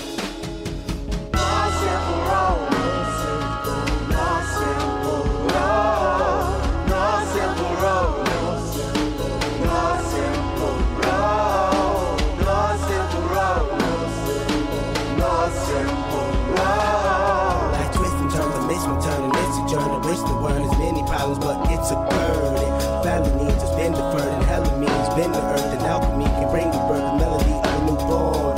So persistent, so resistant, so insistent, so commitment, so resilient, or haven't you learned it? No simple road.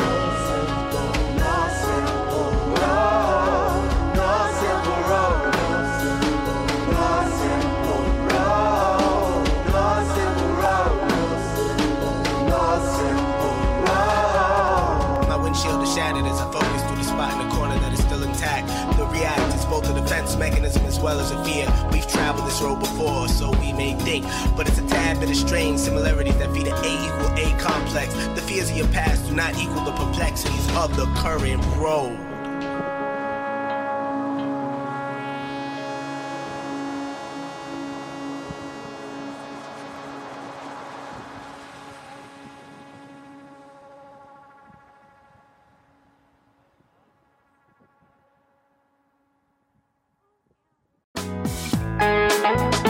Hey listeners, I want to tell you about the April-May 2023 issue of Relics magazine. Features a Dave Matthews Band cover story with additional articles and interviews with The National, Graham Nash, Wayne Shorter, ALO, Ivan Neville, our friend Eric Krasno and Stanton Moore, Marty Stewart, and much more. Check out the latest version of Relics and subscribe now at relics.com/DMB. Thanks, Relics.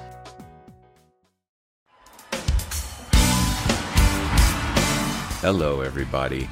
I'm Bruce. And I'm Nolan, and this is the Corner of Gray Street podcast.